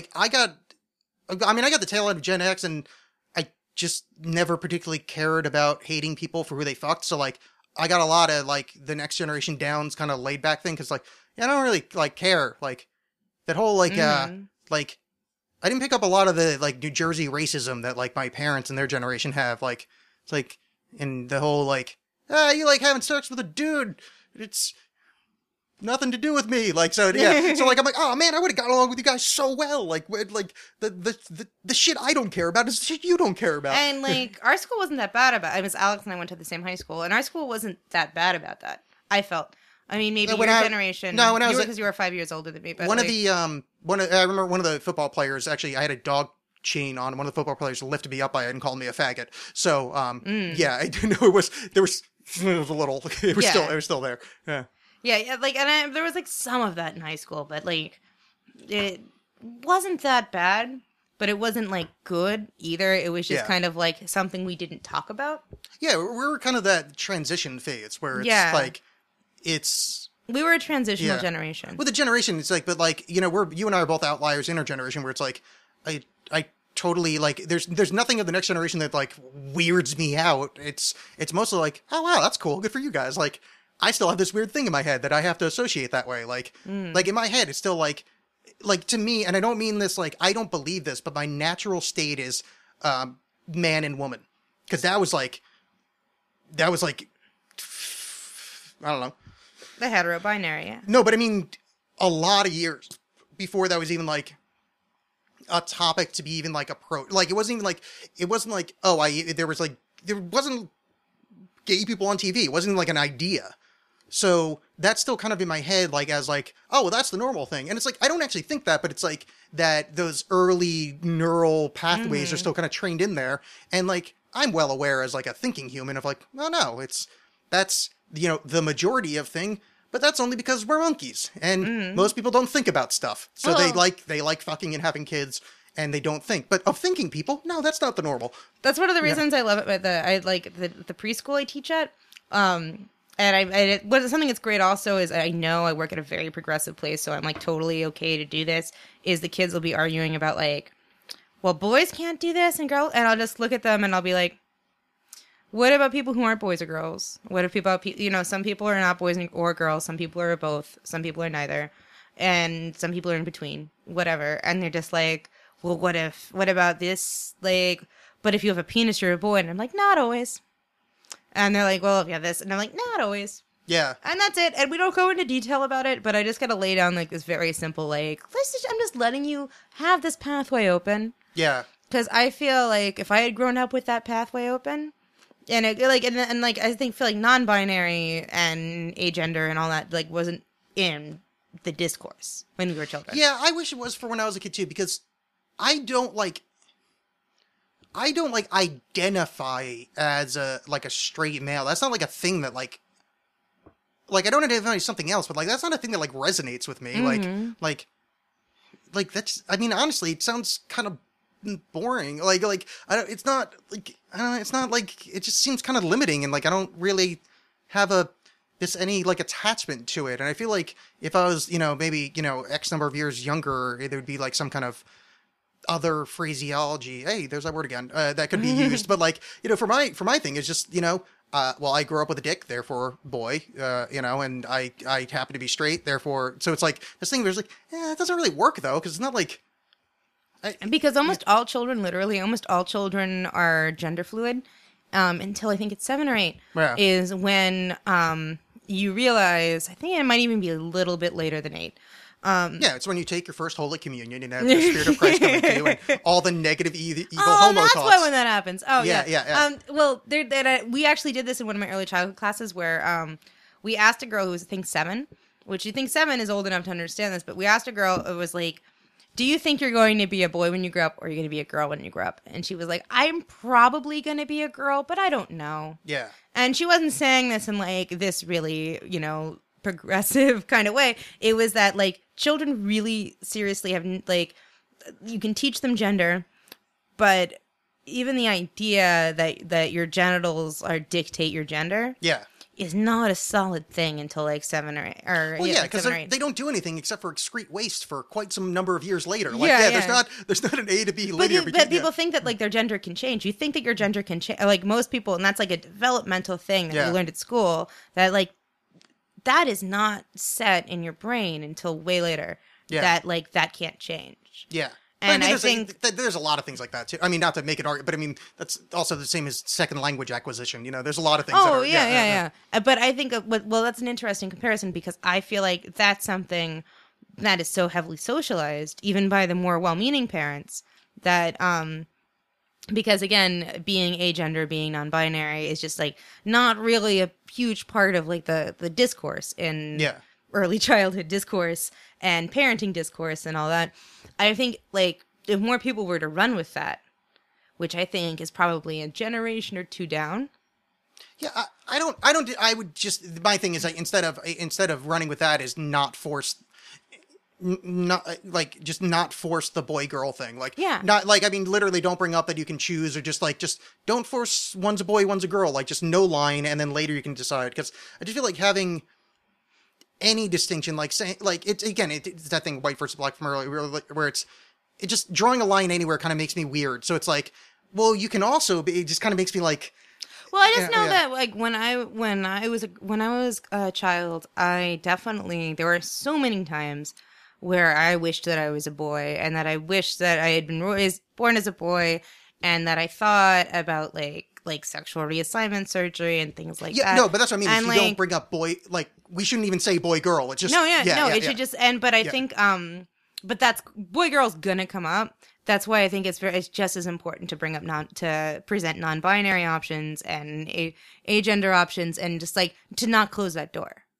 Yeah, see, I don't like the boy girl thing. I just think like the way boy girl comes up. All right, let me word it this way. This is a stupid way to put it, but like, if I was a kid and they just broke us into, you have the equipment that you stand to go pee, and you have the equipment that you sit to go pee, and there's no anything else assigned to it. It's just because that's all it. You're a fucking kid. Like I don't want it. Like I hate that my pathways in my brain are formed by some fucking idiot kindergarten teacher. Like fuck you. So like I don't want any boy girl stuff like at all. Like just this part for as far as you're concerned is just for how you're going to utilize it to make your piss go away, because that's all they're there for. Because you're a fucking kid. There shouldn't be a gender at all. You should be kid. Kid should be another gender. It should be just yes. You are a child. You know, you're not a boy girl. You're a child. That is it. Like you there, child. Like, yeah, no, and like, and when I at least when I was a kid, I was like that. When I have children, I plan very like. And just to have that be as much of an option as being being a boy or a girl, to make them know that there is another thing that they can be if that's what they feel like they are. Because I feel like that would and a lot of that just goes to playing for the fact that, like, you know, gender is so much of gender is a bullshit construct. Yeah, that's the part that I know my fight is unwinnable, but I just wish we didn't have to.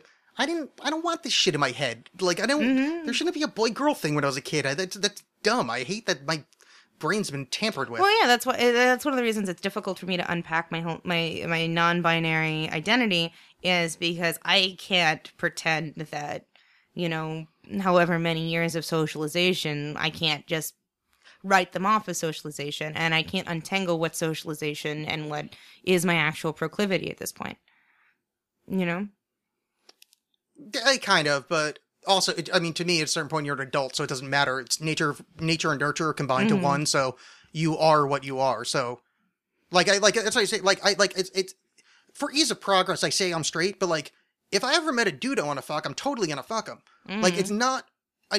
It's not like I didn't check that off my list saying like, oh, I'm not gonna do that. Just I've not run into that guy.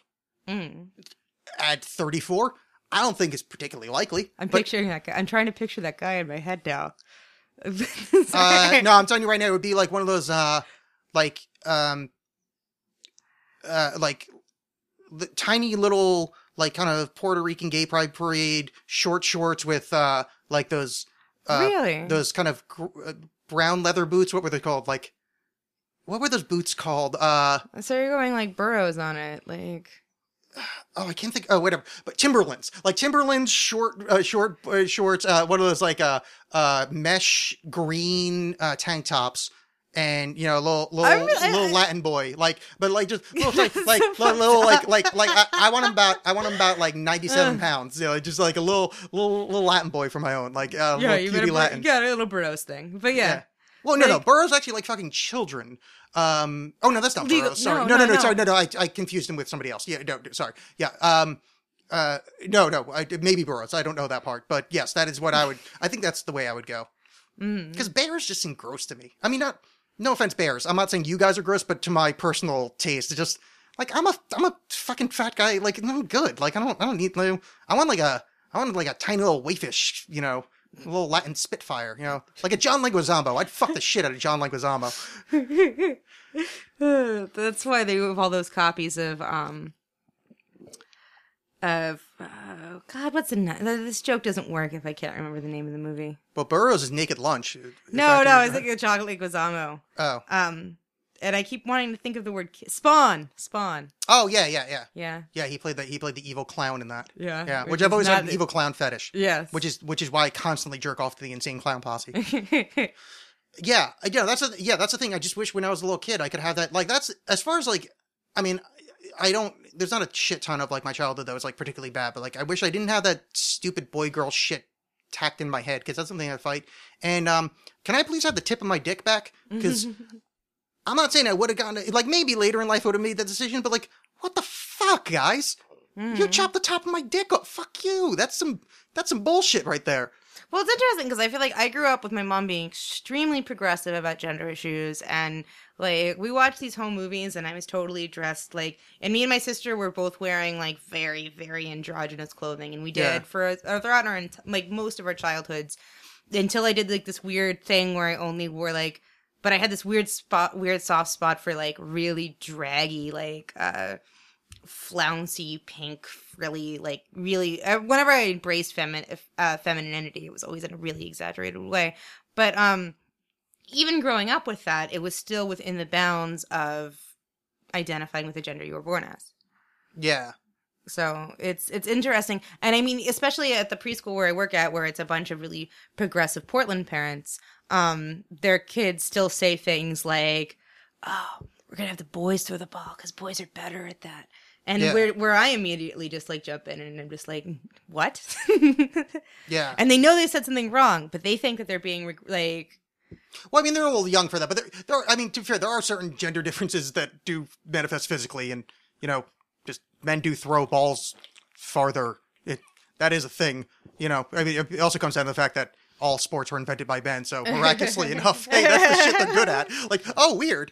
Hey, how odd. All the shit you guys are really good at, all the sports are based around. That's fucking shocking, you know. Yeah.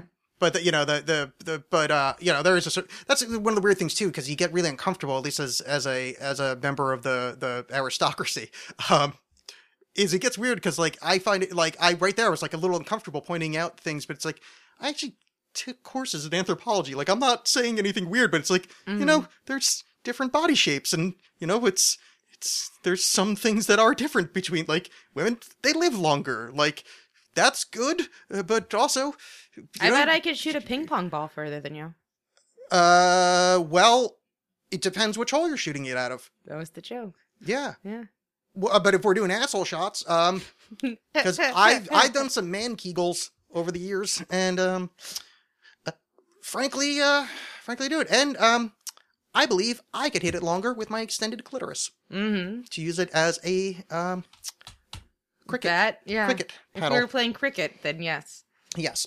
No, that's one of those things. It's really, I don't remember who said it, but it was just one of my favorite beatdowns I've ever seen of like a dude making comment because he was talking about how men are better at sports and yada yada, and somebody just did that line of, well, yeah, they invented all of them. Of course, like it's literally every single sport dudes invented. Of course, it's gonna go for the shit they're good at. Like, wow.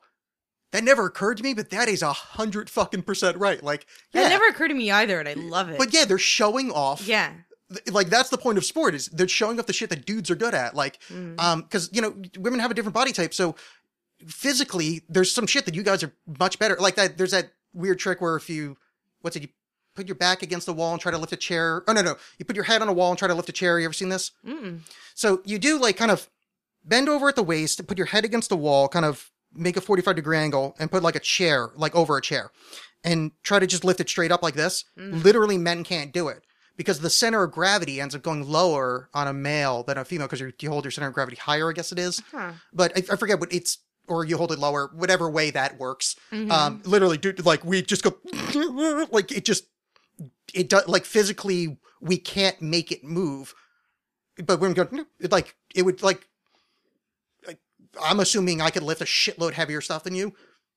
There's no way, like literally you could lift a chair like it'd be like if it's a 5-pound chair, you'd lift it like it's a 5-pound chair. And it would be like it's a fucking neutron star. It'd be like Nibbler shit from Futurama. Like there's nothing I could do about it. So like, you know, if women invented sports, it'd be all about like positional sports based around that exact position. And guys would be like, oh, guys are so shitty at bend over, run that way ball. You guys fucking suck. Oh, hey, look at him bending over like a man. Oh, I'm bending over like a man.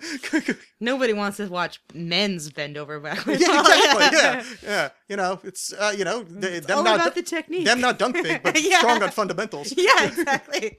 Yeah. So that's Futurama for you. Mm-hmm. Speaking of dumb shit, let's wrap this thing up. We're gonna do one quick segment after this, but I just want to tell Lillian this. Lillian, one time I reached out to you and I touched you on the tit and I said, "Oh, girlfriend," and you told me not to. Mm-hmm. Because in this scenario, I'm that gay guy from your college. Mm-hmm. And you know what you can do with that gay guy from your college? Drink the memory away. That's standard. You can find the standard. This is the worst. No, it's not. At one point in the middle of a conversation, that's what I was trying to do. At one point in the middle of a conversation about Hitler, I went into a standard thing because I thought this would be the worst way to transition into a standard commercial, and it would just make me. I've actually told Reed about that one. It was literally talking about the Third Reich and like pagan pagan fucking esoteric dark magic that the Third Reich was doing in the middle of it. They have slushies at the Standard. Yeah, exactly. Yeah, like so. Anyway, Goebbels was in this pit of awful despair, doing lines of methamphetamines and sacrificing virgin goats, and there's 14 of them. It's also at 14 Northeast 22nd, the Standard. So the Standard has $3 microbrews on Sunday nights, which is where I hang out. And Lillian goes there a little bit later in the night, from what I can tell, after playing her Dungeons and Dragons. Yeah, I have to play Dungeons and Dragons. I'm going to roll my 16-sided die and play a mage. I'm doing that voice. I'm a paladin, thank you. Well, I'm a paladin too. I'm a paladin based off of Leslie Knope from Parks and Recreation, which is actually really fun. I've never seen Parks and Recreation. What? I haven't, and I've also only played Dungeons and Dragons once. Didn't like it. Really? Yeah. I'm not writing it off at all. Did you play with people I know? No, I played in like middle school. Like Oh, it was okay. just some shitty DM. Like it was not a like. Nah, you gotta play it with alcohol as an adult. Yeah, no, that's the thing. It's I was put into the exact wrong situation to like it. Like it was just there was no like I don't know that I would like it, but there was no way. Like even if it's the exact game for me, maybe I played it another time too. Anyway, the point is, a lot of people play Magic the Gathering at the Standard, and that's kind of like Dungeons and Dragons. What other? Do you know any of the other specials? Wednesdays is Dollar Hams night. Yeah, Wednesday is $1 hams, and then there's $3 microbrews on Sunday. And... Oh, Mono Mondays, where you can watch the complete trans hater RuPaul, the Drag Race. Though I think the season just ended. Oh. Well, they had to change some of the phrasing in. They had a lot of trans misogynist phrasing in that show. Oh, but yeah. Anyway, but no, what's fun about that show though is I didn't know, and that's why. Actually, honestly, the reason I enjoyed it was almost the thing you're talking about that's bad is the entire show is them just shitting on the other people of the show. Oh yeah, and that part's great. Oh, I didn't know. I thought it was like a fashion show. Like I thought they were like, oh, look how nice these people look. No, it's just people being catty as fuck. It's like a roast. Oh, it's really fun. Oh yeah. I didn't know. Absolutely. Yeah. But As the best confessionals in reality TV. I had no idea. I was unaware. And there's also one very attractive Katya? person on the. I don't know her name. She was in it towards the final. She had like a white face. Maybe I don't know. I don't know. I literally only watched the one episode. I only watched the Snatch Game, which is the one where they pretend to be celebrities. And I watched every Snatch Game, and that's the only. No, I saw like the one episode while I was sitting there, and then like half of another one on a different night. But that's what happens at the Standard. All this and more. Yeah, all this and more. The Standard, 14 Northeast 22nd. You find them on the internet, facebook.com/thestandardpdx, and you can go there. If you click like, you will like them, and you can find updates. If you go there on certain nights, you can yell at me for how I'm phobic of all sorts of things and said uncomfortable comments towards a group that you find personally accurate to you. And you can be like, I didn't like the things you said about me. And I'd be like, well, what about the things I said about those other people? And you're like, no, I don't care about that. It's not part of my personal quest. I'd be like, all right. I hope if you're a men's rights activist, make sure to go to the Basement Pub, which is located on 12th Street, or the roadside attraction. Remember, all men's rights activists go to any bar except for the one I'm talking about. If you want to have a nice conversation with me about that, please email me at duncantrussell@gmail.com. Yes. So, Ron Tom's is where the men's rights activists. Yes, please go there. Please go to Ron Tom's. Yeah. Yeah, go there, hang out. You can talk about how much you've lost on your 401k and how much that's a reflection on how much the lessers are making. And yeah, so in the end, the Standard. Mm-hmm. It's a place where debate like this can happen. Mm-hmm. And happen in a free-flowing environment, without judgment, without shame. Except for me, because I'm probably going to be sitting there judging you because I don't... And there's slushies. Yeah, I don't have friends or, like any kind of relationship ever. And, I just sit there by myself alone, write words down, and I ask you guys every week to come and join me, and you never do, because... Do you want to disappoint Alex? How much do you want to disappoint Alex? Yeah, I do. Talk about host phobia. This is host phobic. That's it. All right, let's do one more quick thing. I'm going to read you some fun stuff, and you're going to guess things. Recently, on an episode of QI, Stephen Fry's wonderful quiz show, he played a clip of this Italian rap guy from the 70s, really early on, doing a rap in fake English. I had played that on my show 2 years previous. Mm-hmm. I say that because I'm stealing the segment from QI, and fuck you, you did it to me. So, at one point QI, no, it popped in my head, but I feel bad because I do reference that show a lot. So, but anyway, it was just a ancient author called Pliny the Elder. You may have heard of him before. Yes. Yeah, he wrote a 20-something volume, well before the term encyclopedia, but 20 volume thing. There was a collection of every bit of human knowledge, some of which are quite funny, a lot of involving cures or whatever. So, I would like you to tell me what you think this cure is for. Not that one. Okay. Not that one. No, these I'll read to you. The other one I'll do as a quiz. These are cures for babies. The brain of a she-goat, passed through a golden ring, is given drop by drop by the Magi to babies before they are fed with milk, to guard them from epilepsy and other diseases of babies. Restless babies, especially girls, are quieted by an amulet of goat's dung wrapped in a piece of cloth. Now, this is a man that knows everything about knowledge. Here's some cures for snake bites, Lillian. If you ever find yourself bitten by a snake in the ancient Roman world, the fumes of the burning horns or hair of a she-goat will repel serpents, they say. The ashes, too, of the horns, used either internally or externally, are thought to be an antidote to their poison. Persons who find that they are recovering but slowly from injuries inflicted by a serpent will find their health more speedily reestablished by frequenting the stalls where goats are kept. Those, however, whose object is a more assured remedy, attach immediately to the wound the paunch of a she-goat killed for the purpose, dung and all. Others, again, use the flesh of a kid just killed and fumigate it with the singed hair, the smell of which has the effect of repelling serpents. So the pharmaceutical lobby was really goat heavy. It was, yeah. There was. The thing is, there was a gloat. Goat gloat. Goat gloat. Goat. Yeah. Goat. Dental hygiene. It is considered a very efficacious remedy to wash the teeth with goat's milk or bull's gall. I don't want to know what that is.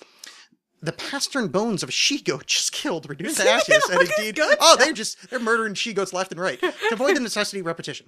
Cures for a stiff neck. For the painful, Goats? You'll be surprised. Wait. Male or female?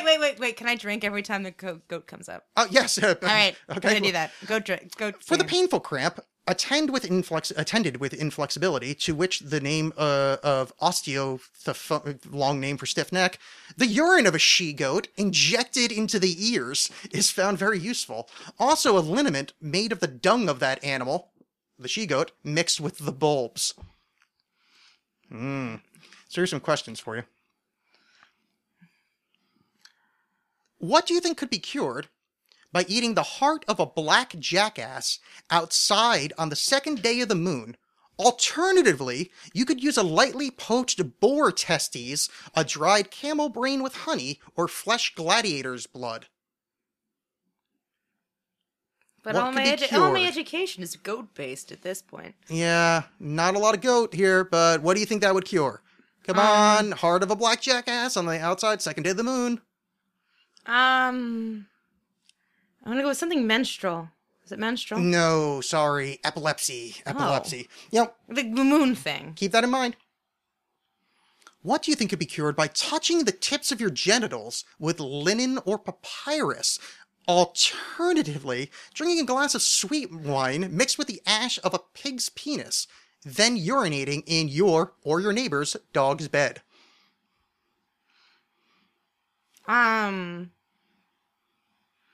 Achy breaky heart. Incontinence. Very close. What do you think would be cured with a cream made of pig's lard and the rust from chariot wheels? Alternatively, swan's fat or the urine of a female goat. Drink. What do you think cured that? Is a cream made of pig lard and rust or swan's fat and urine of a female goat? I think you can get it from lard. That might be a little bit of a hint. Really? Vaginal dryness. Oh, pretty close. Hemorrhoids. Yeah, the lard, the slippy lard kind of thing. What do you think would be cured if you tied a fox's genitals to your forehead? Weirdly enough, social anxiety. No, it's not. That's exactly what I was thinking. Yeah. Tie a fox's genitals to your forehead.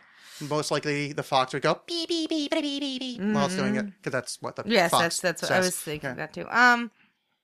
Let's see, genitals to the forehead. Otherwise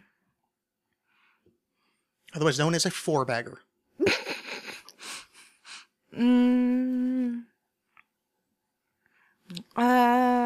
Forehead headaches. Headaches. Very nice. Do I get Peter Segal's voice on my answering machine now? I don't know who that is, but sure. That's an NPR joke, but yeah. Okay. Hi, I'm Peter Segal. Leave Lillian a message. See? No, it isn't Peter Segal. I don't the other know. guy from Wait, Don't Tell Me. I don't know. I fucked up my own NPR joke. Whatever. Here's the thing: is I don't know anyway, so I'm pretty sure my impression right there, 100% accurate. Uh-huh. And you'll be happy to know that if you are choking on a piece of bread, that can be easily cured by placing pieces of the same loaf in your ears. What the fuck? Hey. No, I know. It's like, I love hearing this old medical stuff because it's like, and I talked to my friend who's going into naturopath school about this, and I was like, I don't know. I really need to see where this is proven and where it's bullshit. And she was like, things that get passed through the USDA aren't really as proven anyway. But then there's like so many years of this kind of bullshit. Yeah. Well, here's the thing about homeopathy is... Okay, let's go the other way. Naturopathy is not homeopathy. Yeah, naturopathy. Sorry, mistake. But I was actually going the other way.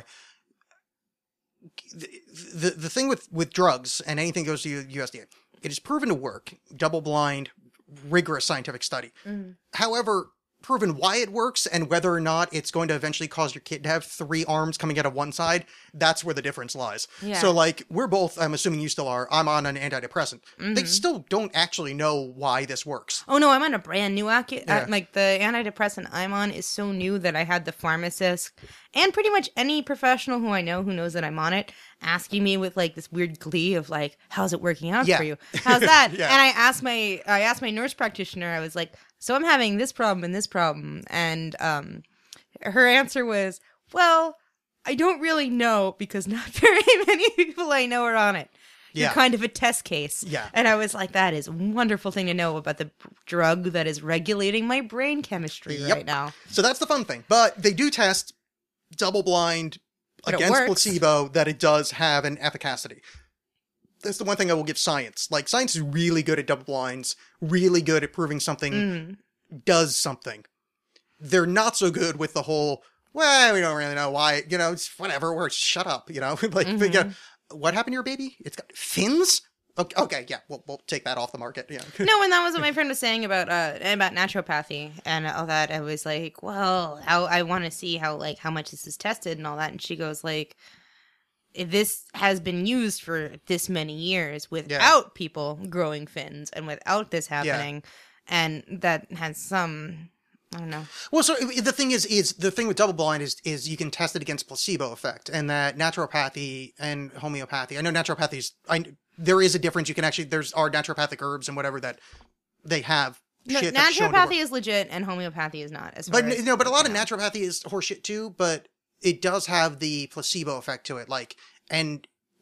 Science recognizes that. Like, there's a lot of, there's incredible placebo. So, there's the thing where they literally, dude went in for, one of those ligaments in your knees to, reattach it. They put him under, they cut open his knee, sewed it back up, and did nothing else, and it cured his knee. It's, this placebo thing is really powerful. So, a lot of naturopathy stuff, a lot of, acupuncture, Reiki, a lot of, and, I mean, this is shit I've practiced before. When shown on kind of the science level, a lot of it is kind of placebo effect. But naturopathy, there's a bunch of shit that actually have walked the line and end up being part of, science. Recently I've been reading these things about cinnamon, how it can lower blood pressure or whatever, and apparently I think it was cinnamon. It's one, a very common spice you would know the name of. It might be cinnamon. Is it the yellow one?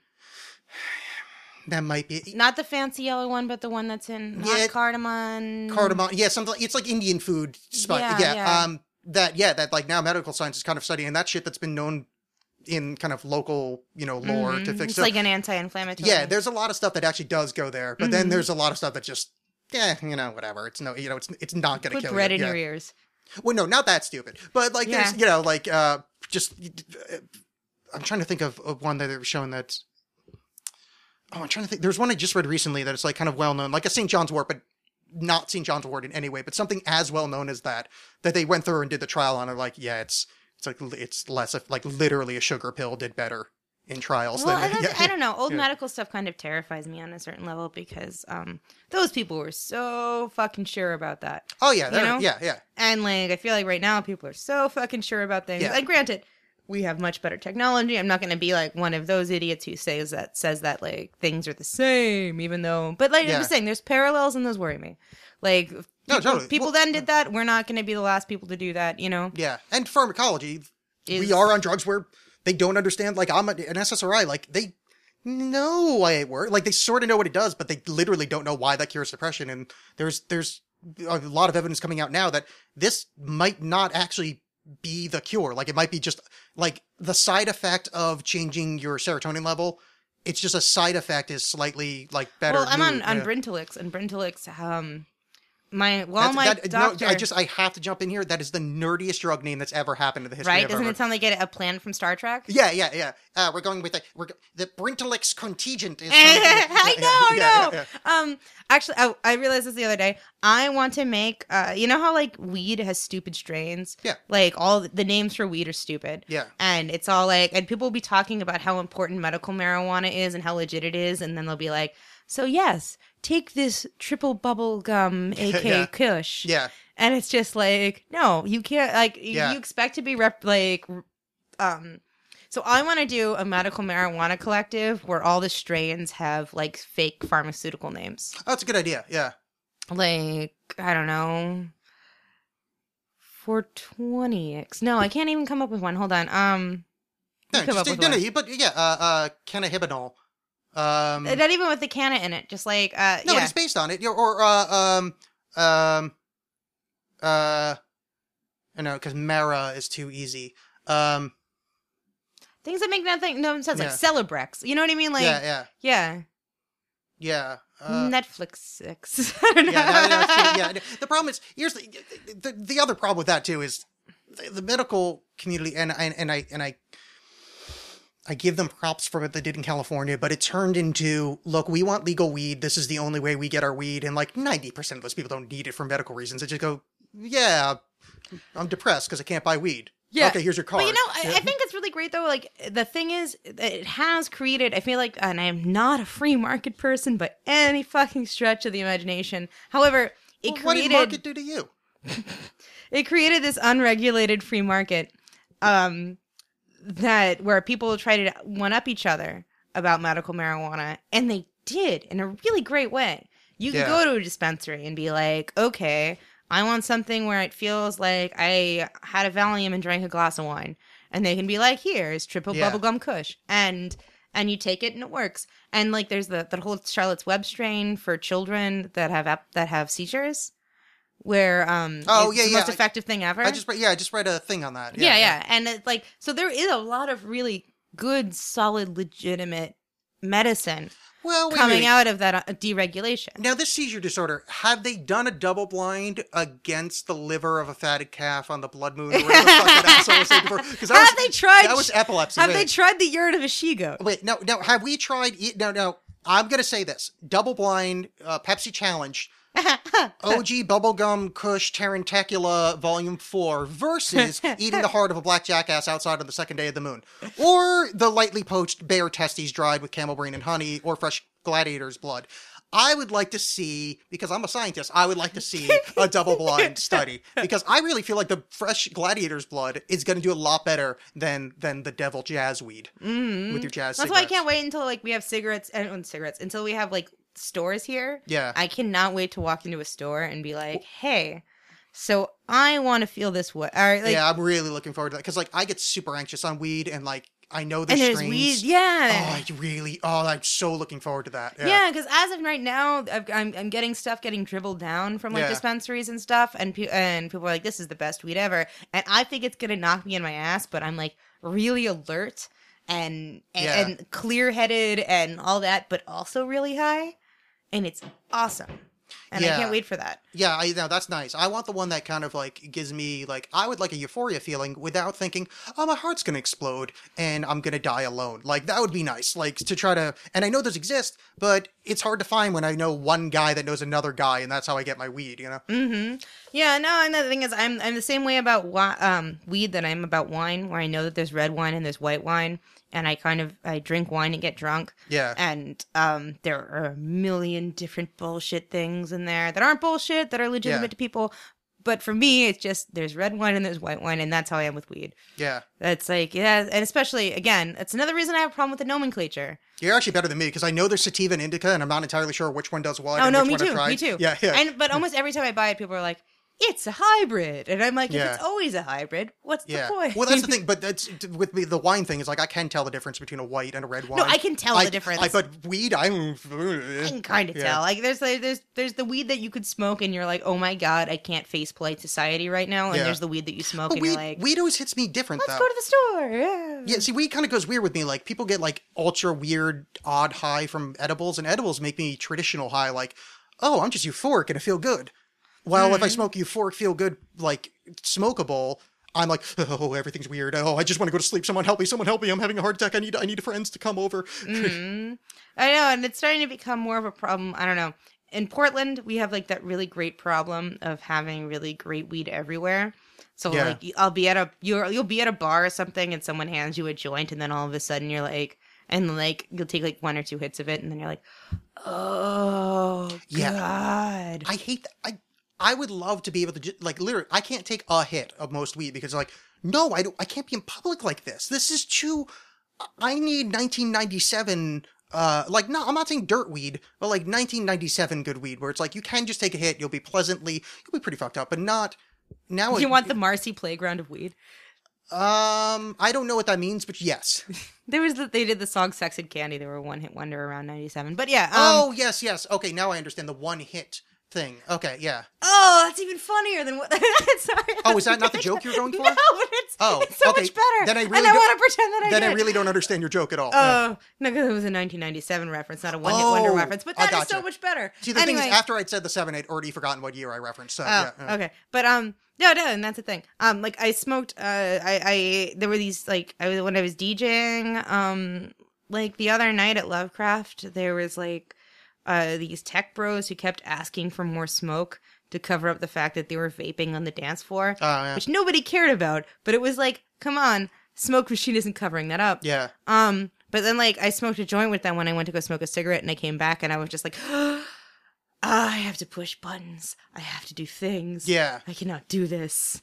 Etc. Etc. That episode of Roseanne was right. I cannot be an adult right now. Yeah, that's why I like 1997 weed. I could handle myself, but then also if I'm watching Monty Python and the Holy Grail, I will laugh harder than I've ever done in my life. But Lillian, Yeah. we're done with this fucking Sorry. episode. No, you shouldn't be sorry, but we just have to wrap up. Okay. Do you want to tell the audience anything on the way out? No. No? All right. No. Yeah, I don't know. You can find me on Instagram at AmbiSinister. Yes. Ambi Sinister. That means she's shit with both hands. Ambi Yes. Sinister. Yeah, I like that term. And you can find me at Ambi Dexter's Laboratory. You also at Pinky at the Brain. At the AlexCast. Alex is spelled with 2 X's. At the AlexCast on Twitter. AlexCast.com. And other things. I don't know. I'm everywhere. Just find me. No one's listened this far. Fun. Anyway. First time caller. First time listener. Love you. Love the show. Bye. Bye.